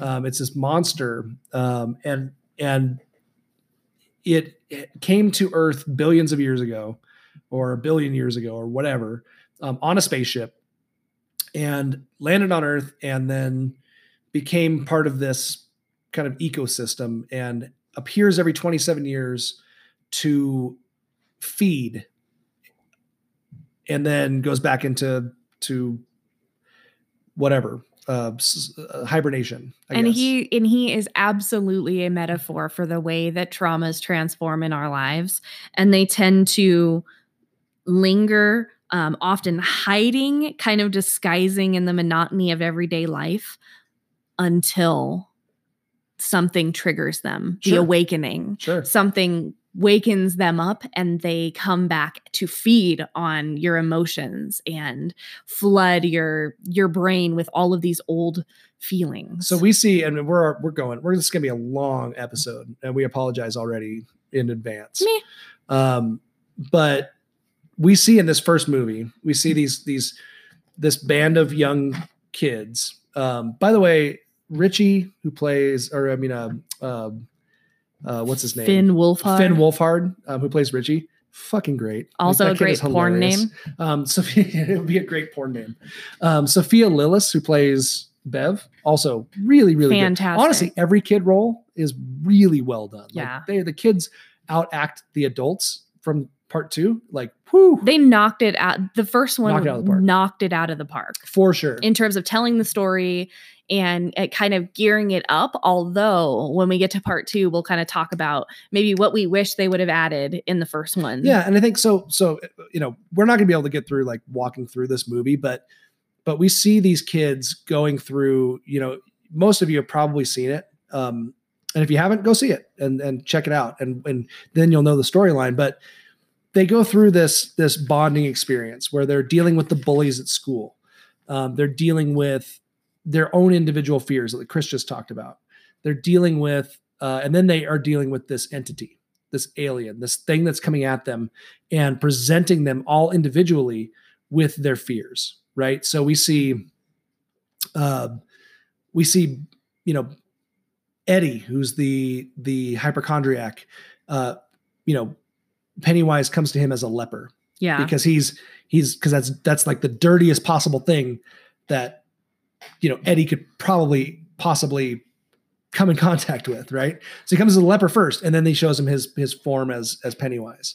He comes to Bill as like his brother, right? Yeah. Draws him in as Georgie. Right. And then appears to him. He comes to Richie as a clown. Yeah. Right. Cause he's scared of clowns in the movie. He comes to Stanley as, what did he come to Stanley as? I don't remember. Stanley, was the lady. That was my the horrible lady. That was my scary one. The scariest one for me in the first movie was the lady in the picture. The very creepy kind of surrealist. Right. And you had an interesting take on that. You thought that was because she just is not quite right. So he didn't like it because she's surreal. She's very not the way she's supposed to be. That's where I got kind of the idea that maybe Stan's thing is order and disorder, in terms of his kind of traumatic. When he walks into his dad's library, what's the first thing he does? The first thing is he looks at a picture and he adjusts it so that it's straight. And then he steps back and he makes sure it's straight. So it was like he's very like buttoned up. He needed to make sure. It was like he was like had that like OCD a little bit. Yeah. And that woman, her face was distorted and disorganized. It wasn't right. And it wasn't not right. So I'm wondering if that's how they that's how it was kind of meant to be. Yeah. And it's funny. I've not heard that perspective. I think that's spot on. I mean, it really is. And then, he comes to Mike as the first time Mike sees him was as a clown too, as he's getting beat up by the bullies. And that was one of my favorite parts when Bill Skarsgård waves the arm of Georgie, at him Mike, and has this big ass smile on his face. And then he comes to Bev, mostly in the form of her dad. Yeah. Or as blood. The blood and the stuff that comes up in the bathroom. That was the first time she had the experience of all of those things. And she experiences this crazy scene, right, where the blood comes up out of the sink, covers the entire bathroom. Dad comes in and doesn't see any of it. He's just like, what's going on? What's wrong with you? Because there's a very big, important point about the adults versus the kids in this town. The adults, whether it's the grasp of the entity or what it is, but they don't see what's going on. And then they actually turned a blind eye. They refuse to acknowledge it. Yeah. And I don't know if it's whether it's a kind of a commentary about kind of the sins, again, the sins of the father kind of going on to the children, that kind of idea. But we definitely see multiple times where things are taking place right in front of the adult's eyes, and they are willfully shutting the door and making sure that they are not acknowledging it. Yeah. And we see that that's influenced by the creature. In some scenes, like the one where Ben is getting Henry is carved. The bully is carving into Ben's stomach, right? And the car drives by, and the people just turn away and don't pay attention. And then the balloon Not comes my up problem. Balloon comes up in the back seat, so we know that they're influenced by this evil. Well, that's we know that going on they're in the town. perpetuating the cycle too. Yeah. You know, they're behaving from a place of fear that has disconnected them from the ability to want to help in any of those situations. Yeah. They would rather just, nope, not today, Satan. There's a quote that Bill says, "Dairy is it, and it is dairy." Oh, damn. So that's the concept, right? That the town has been taken over by this entity, and that the adults have turned a blind eye to all of the crazy shit that's going on. The fact that these kids are all missing all the time, and there's just violence, and there's hatred, racism, bullying, homophobia, all of these things that are going on, hate crimes, and all this stuff. Well, and that connects to everybody on a very regressive and raw level. It hits right where many of us have been hurt. Yeah, absolutely. Absolutely. So obviously we're not gonna be able to get through all of the first movie and kind of giving the synopsis of it. But basically the kids battle the creature, right? They battle the bullies, they battle the creature, they battle their own demons at home. And then ultimately at the end, we see this like temporary victory over Pennywise the clown. Right. They think they've kind of beaten it down and kind of battled it into its own lair again. Yeah, but they also, they come out, and this is where we go into our preteen orgy that we talked about at the beginning.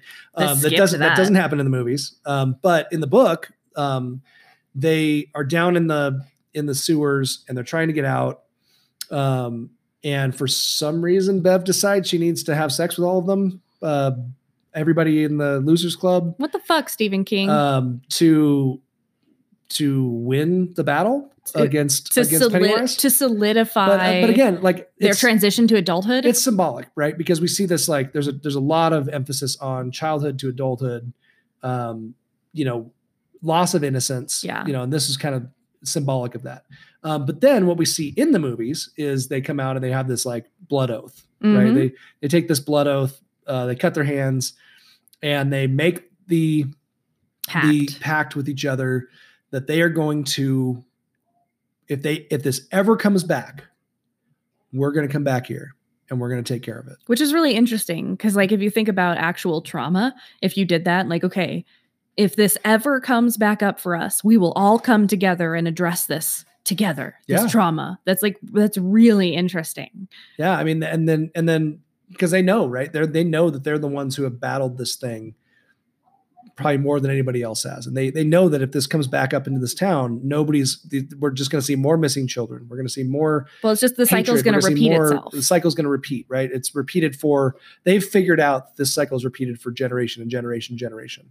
So they have taken it upon themselves to come be the crusaders that are going to snuff this thing out next time around. Right. And there is a theory that although it was here billions of years ago, that it was not capable of truly existing or being active until humans came around, because humans have the relational aspect and also how did it feed? And also the ability to to feel fear beyond just like a startle. Well, but reaction. it doesn't say that he has to have fear. He doesn't have to have fear to eat. He just likes it better. Yeah. It just tastes better. It tastes better when they're fearful. Makes the meat taste better. That's right. That's what he says. So, I wonder how he ate before, and again, we're talking some coked out Stephen King stuff here. That involved, there was a brother that he had, that this it creature had, that was a turtle, named Maturin, something like that. That comes up in some of his other novels as well, in the Dark Tower series, that, is like the antithesis of he it. Barfed out he's the like world. the good, it's like the good versus evil. It's like God and Satan kind of concept. Yin and yang. That comes into play in the book as well, which I thought was going to come into play some in the second movie. But everybody said that the second movie was so bonkers, and I'm like, fuck yeah, we're going to see some weird turtle shit. And there was like one turtle reference. Yeah, and it was, There's more turtle references, I think, in the first one. Yeah, right. Chapter 1. So let's get into, so we end the movie with the blood oath. Pennywise crawling back into the well, kind of falling apart a little bit, going down into the sewers, falling apart a little bit. Definitely took a shot, the kids losing his power, losing some of his power, because the kids took back their, basically weren't afraid of him and was stood up to him, had this moment, and then took this oath. And then we kind of see this movie, and we set ourselves up for chapter 2. So let's dive into it. The new movie, because I know that's what everybody just went and saw this week. Really enjoyed it. Went and saw it last night. So let's play the trailer for It Chapter 2, 2019. Something happens to you when you leave this town. The farther away, the hazier it all gets. With me, I never left. I remember all of it.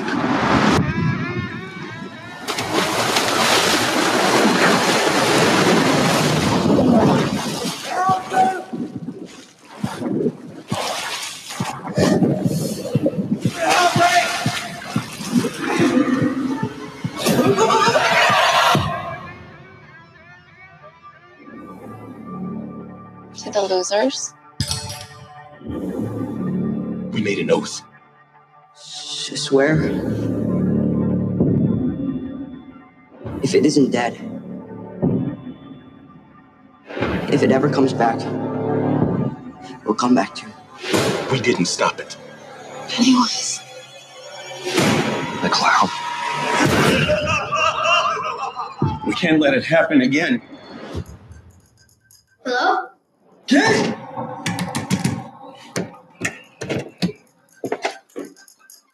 Hello? Kid! Hello.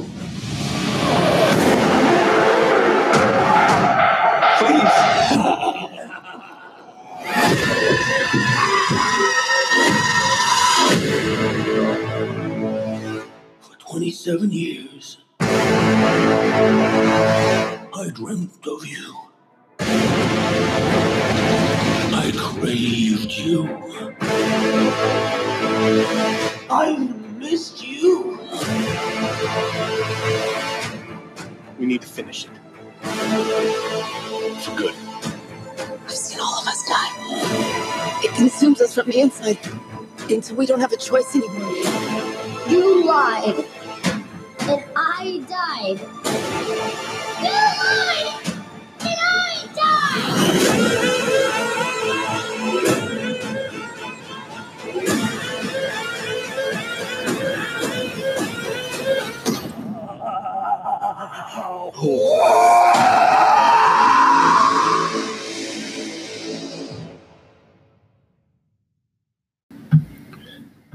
All right. So the long-awaited second chapter of this movie came out this week. We ran out and saw it with some friends last night. I'm still processing it.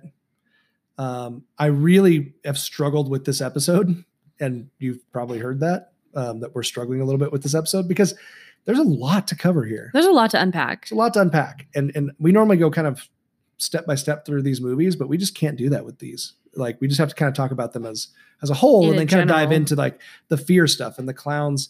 We haven't really even talked about Pennywise as a clown that much.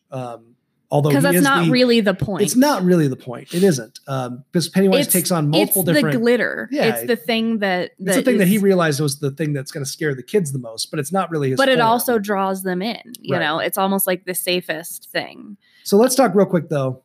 Pennywise as a clown. What do you think? What do you think about Pennywise as a clown?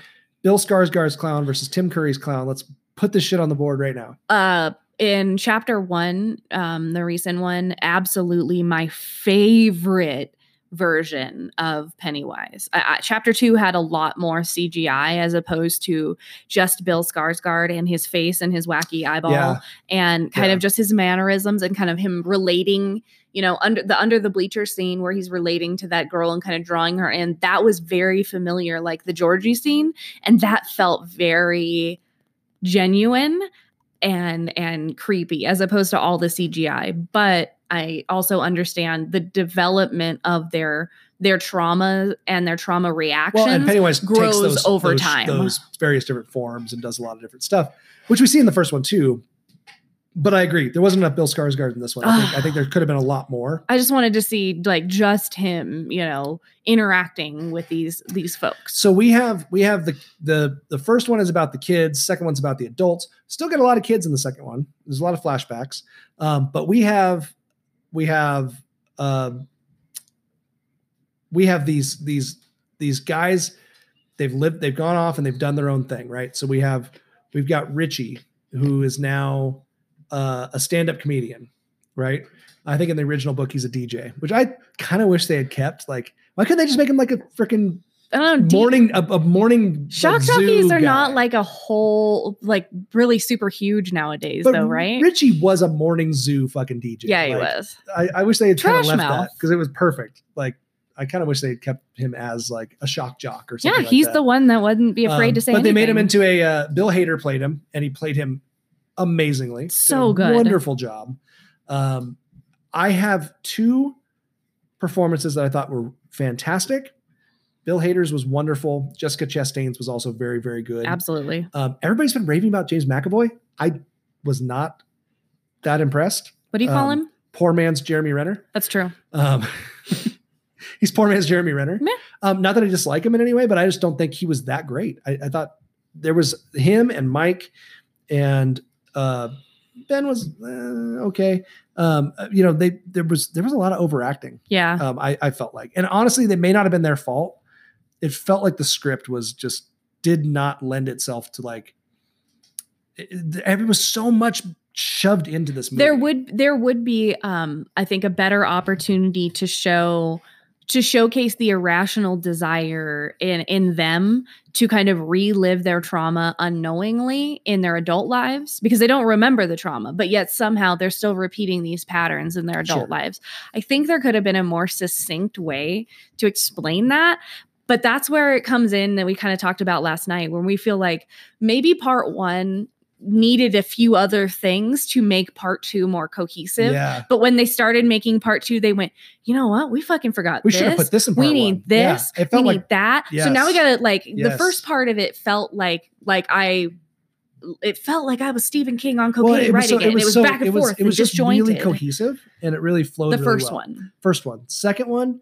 My first impressions, and I say this with this caveat.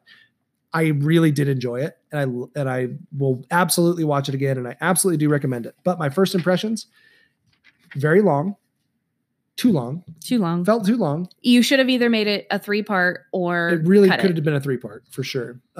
Melodramatic. There was parts in it that just felt so melodramatic, overacted. Script was a little bit tried to be too funny.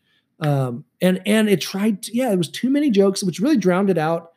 It drowned out the tension. And that tension. There was good jokes. I enjoyed the levity. I liked the comedy, but it was too much. Right. And that kind of is very in opposition to the idea that when you're dealing with your traumas, humor is of course a good way to kind of process your traumas. Well, I think they did that a lot of it because it's going to bring more people for to be able sure. to watch it. But right? at the same time, it took away from the value in making us all uncomfortable with their journey through their traumas. Well, it's the tension again. Like It's I said, that the tension. tension. It's the tension that you have in a horror movie or in a a suspenseful movie where you're building that up. They cut it too many times with humor. Right. So it cut that out, and then you don't have that build up as much. But we'll start with that, right? A little bit of our feeling about it. But we open the movie with Adrian Mellon, the Adrian Mellon story, which is how the book kind of opens up. It's one of the first few chapters of the book. We see Adrian Mellon and Don Haggerty, who are a gay couple, and they're at the town fair, right? And they start getting picked on by, some bullies, some hate-filled trash people. Trash people. So we'll call them hate-filled trash people. Hate-filled trash people. Those are the worst. And they get beat up, and Adrian gets tossed over the bridge into the river. And then Pennywise fishes him out and eats him in the movie, it's in front of Don.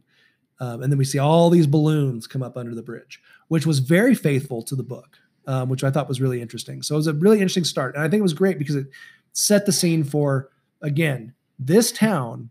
It is Derry, right? Derry, this evil entity is the town of Derry.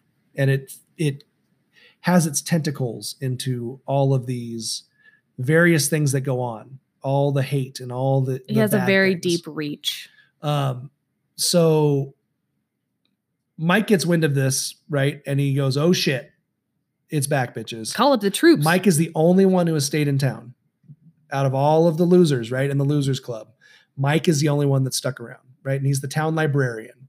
And there's something to be said about that because he cannot, because he is in the town, he cannot avoid the trauma of this and he experience. Can't forget. He cannot He's the forget. only one that hasn't forgotten. Everything Everybody else reminds him of it. That's right. Everybody else has forgotten. And there's something about the kind of supernatural element of this, right? Or whatever it is that has not necessarily supernatural, but whatever this alien entity has over Derry, it has not allowed Mike to forget and has allowed everybody else to forget almost everything. Which is very symbolic. Sure. Absolutely.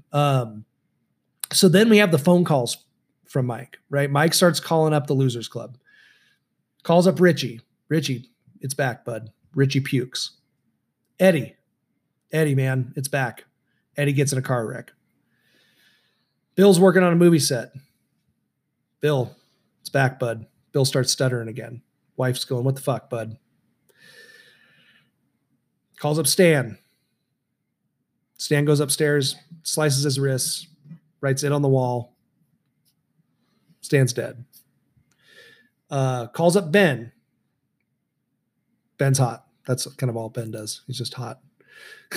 Just a good looking dude now, apparently. I don't even remember what Ben did. He just got kind of flustered in his hotness. But he was Fat Ben turned into Hot Ben. And he's now a contractor architect.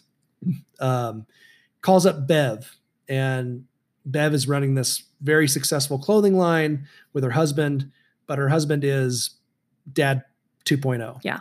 He's beating her. And Eddie's wife is Eddie's mom 2.0. Yeah. Well, and Eddie's wife is just like his mom. Bev gets just a beating from her husband. He takes out the belt, starts beating her. She finally gets away. It was tough to watch that scene. Yeah, it was rough. I mean, but that's Bev, again, it shows these cycles. The right? recurrent cycle of trauma. They have stayed in the cycle of trauma, and they have still latched. They still have those fears and those same things kind of latching onto their lives. Even if we don't remember it, that irrational desire to relive the past trauma and repair the past trauma is in order to understand and move beyond it is how they gain their power, but they can't because they've forgotten the trauma altogether. So it's lying dormant deep inside of them, just waiting. They don't even realize why it is that they are the adults that they are. Right. Because they've forgotten all of these things that have happened to them. Yeah. That they experienced growing up, that we saw, in the first movie. That really made it so that the past informed their future. So then we get to, they all come back to Derry. They all make the decision. We're coming back to Derry. They made this oath. They all come back, and they meet at the Chinese restaurant for dinner. They gather around. They kind of catch up a little bit. Then they all agree that it is returned. Everybody's fuzzy about the details about what happened to them when they were children. And then we have this scene at the end of dinner where they've kind of decided that they're all going to try to. Richie's a little unsure. He's like wants to head back. He doesn't think this is a good idea. Fuck you guys. I'm tired. I don't want to deal with this shit. But then at the end of the dinner, we have the fortune cookies crack open, which I've forgotten from the miniseries that it was in the miniseries too, this scene. But the fortune cookies crack open, which is one of the really good scenes in this movie. And we've got this stuff coming out of the fortune cookies.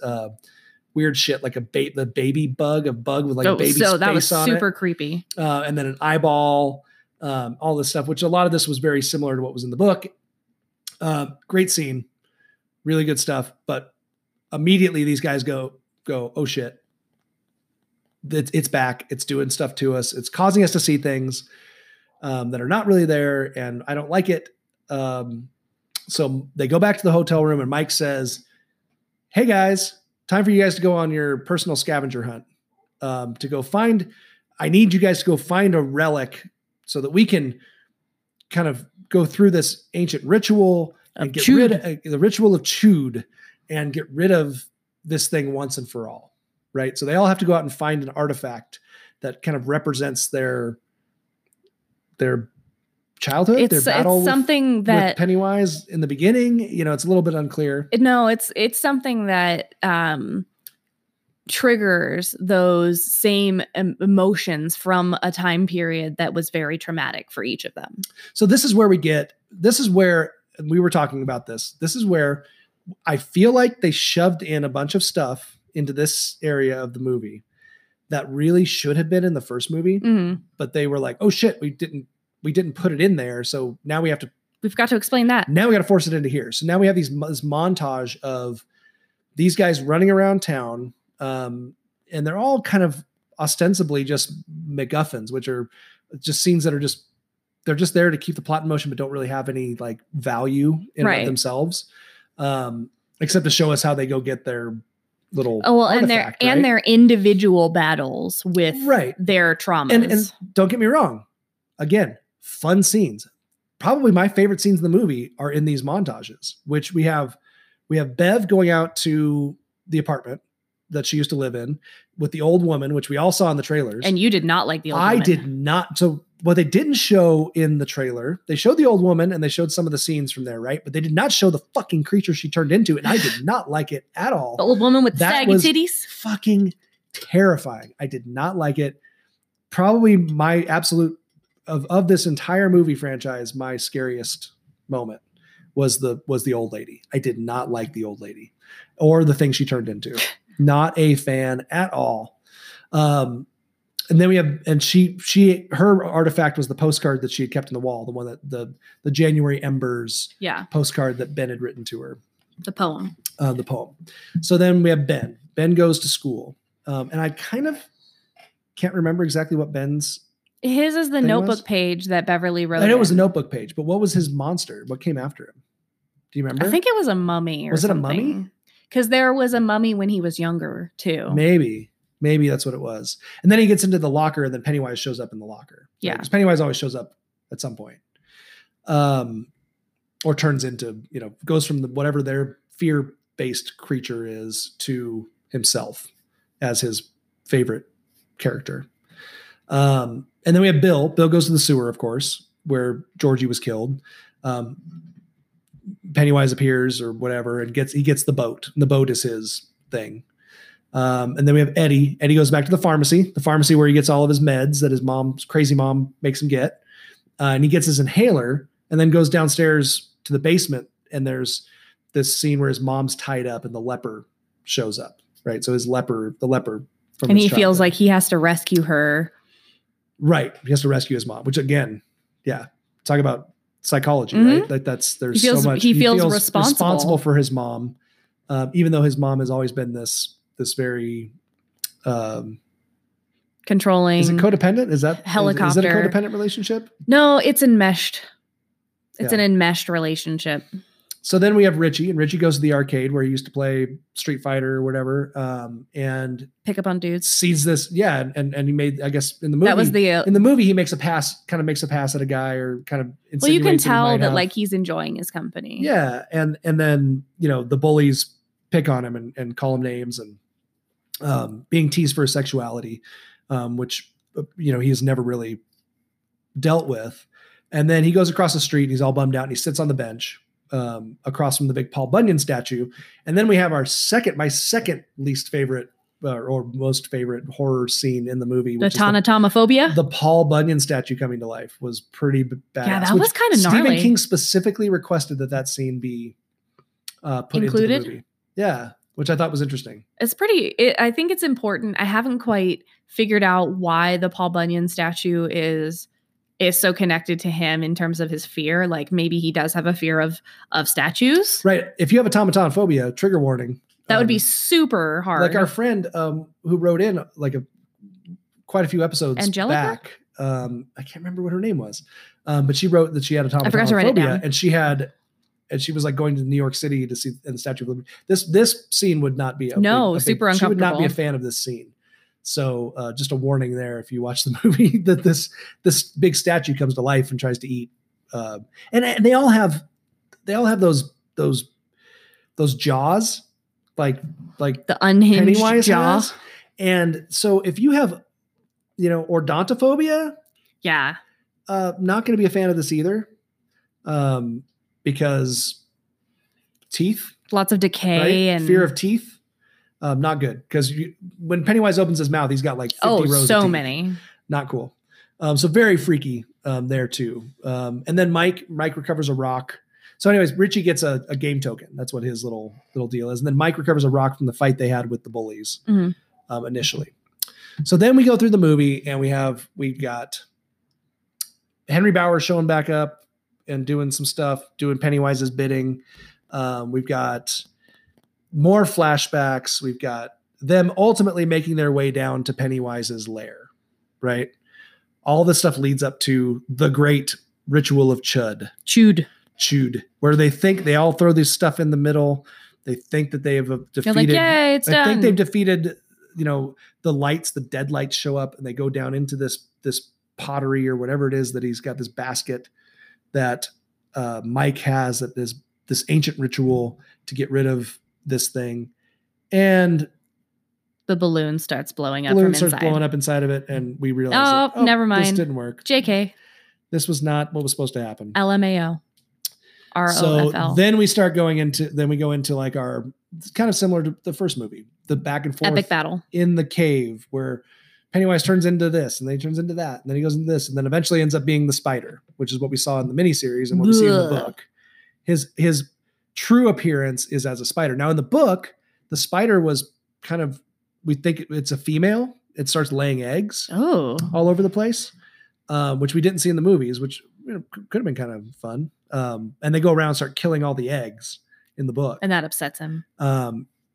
Actually starts hurting him every time they kill some of the babies. Well, that stops the cycle of Pennywise, that stops the repeating cycle. It's very, like reproductive concept. Yeah. Well, and the cycle that exists in Derry is a cycle that is passed down through generations of trauma and of what is right and wrong and how things go and all that stuff. So we end up with this kind of final scene where the Losers Club is kind of doing their thing. They're beating the entity, and then one last stab at Eddie. Eddie gets killed, right? In Richie's arms. And we kind of get the sense that, Richie really did have this thing for Eddie. Had a and lot there's this of kind of feelings tender for him. moment. And apparently it was going to be a little bit more involved even. But we kind of get that sense, right? And then they kill Pennywise ultimately, or the it creature, by just shaming it into this like ball, right? They show they're not afraid of him, make him small. Right. They make him small by defeating their own fears. They made all of their fears and all of their traumas. They addressed them. They faced them. They experienced them again as adults and came through it differently this time than they did during the initial trauma. And that is how processing trauma works. And they reach into his chest as this little baby baby Pennywise, heart of fear. Pull out the heart and then they crush it. Which was a kind of kooky scene. I mean, it was kind of crazy. That was a great allegory. It was a good allegory. So at the end of the day, I read a really, really, really good review of this movie. We're going to kind of tie this up because I think we're at like 2 hours and blah, blah, blah, blah minutes. Been a long one.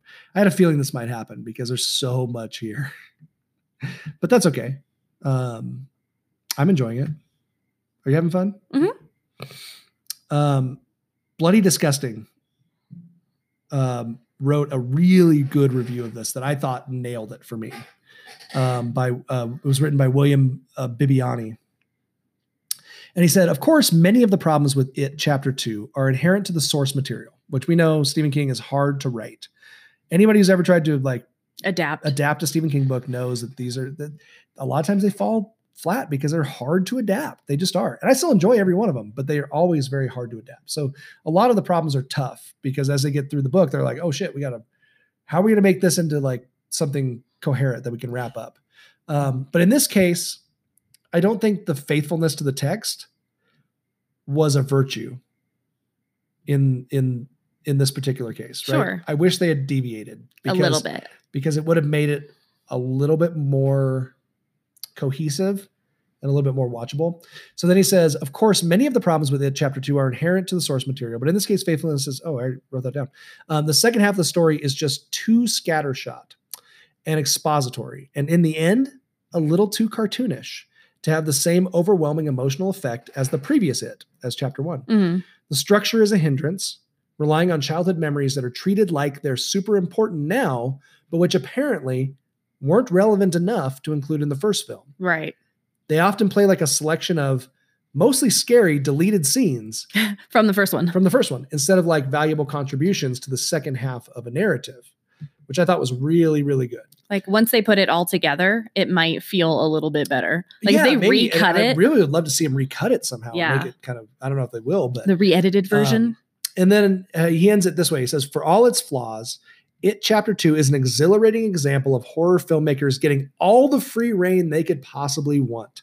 From top flight visual effects to a nearly 3-hour running time, to major stars, to truly grotesque violence.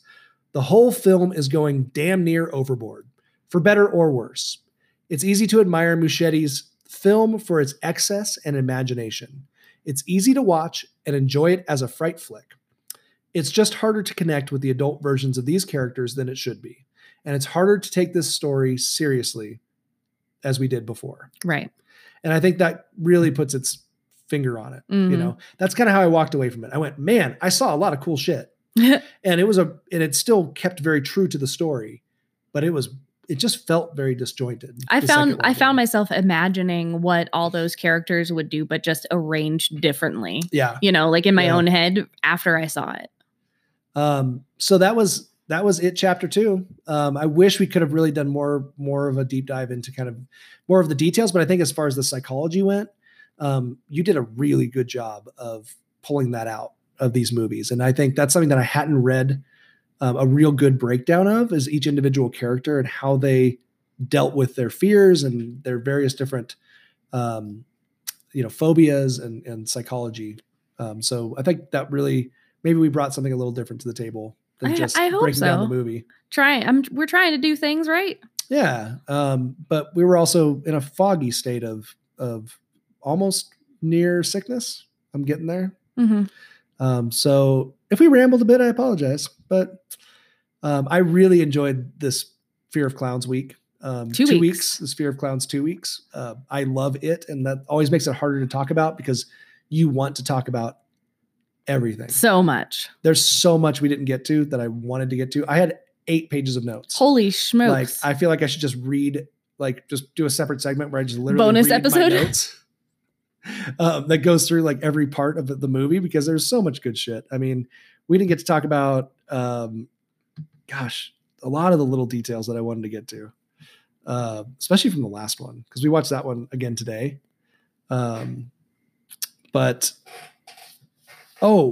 Eddie in the first movie, full of clowns when he walks in that room. Mm-hmm. Great Fear of Clowns scene. So good. We didn't even get to talk about that one when he walks in and there's just clowns everywhere. That's a good one. We didn't get to talk about Eddie falling through the floor in the first one and Oh, breaking his arm. So we got to play. So we get to play this clip. Chris's compound fractures. Which is my new favorite clip to play now. I hate you so much. I hate you so much. I'm going to dress up as that old woman with the saggy titties and chase you around this Halloween. Ooh, that sounds kinky. In your nightmares. That sounds kinky. Ew. Let's get some fear boner going on. That is not what I was trying to do there. All right, feardos and your fear boners.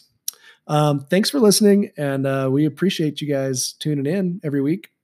We are going to, I think we're going to take a week off. So you're going to be out of town in Seattle this week on business. And I don't think we're going to be able to get an episode out before next Monday. So let's do a week off, which is probably good after this 2-part series. But I want to tackle in the next episode, and we haven't really talked about this, but can we do trypophobia? Yeah. Boring holes. Boring holes. It'll be our boringest hole episode It'll be an ever. Exciting episode about boring holes. Yeah. And we have quite a few friends that have trypophobia. Actually, I'm looking at my microphone right now. Is that not trypophobia? Yeah, all and over that the over place? there. Man, there's a lot. It'd be everywhere. If you had trypophobia, I'm sorry, man, because there's a lot of stuff. There's a lot of stuff that is really unsettling. And trypophobia is the fear of what concentric holes, small concentric holes, and bumps. Lacey said bumps are a big deal too. So our friend Lacey has that, which you guys know as Lacey the Contrarian, and our friend Randy also has trypophobia. So if you have that phobia, send us an email. Right into us, because I want to hear what movies freak you out, because I don't know what movies I'm going to choose yet. So get on the horn. Let us know, because I'm excited about that one, because I don't know much about that phobia. I think it's really interesting. I know. I need to do my research. It's going to be a fun one, but we're going to do it the week after next. So stick with us, guys. We got more great phobias coming up for you. And thanks for listening. And until next time, stay afraid. Stay very afraid.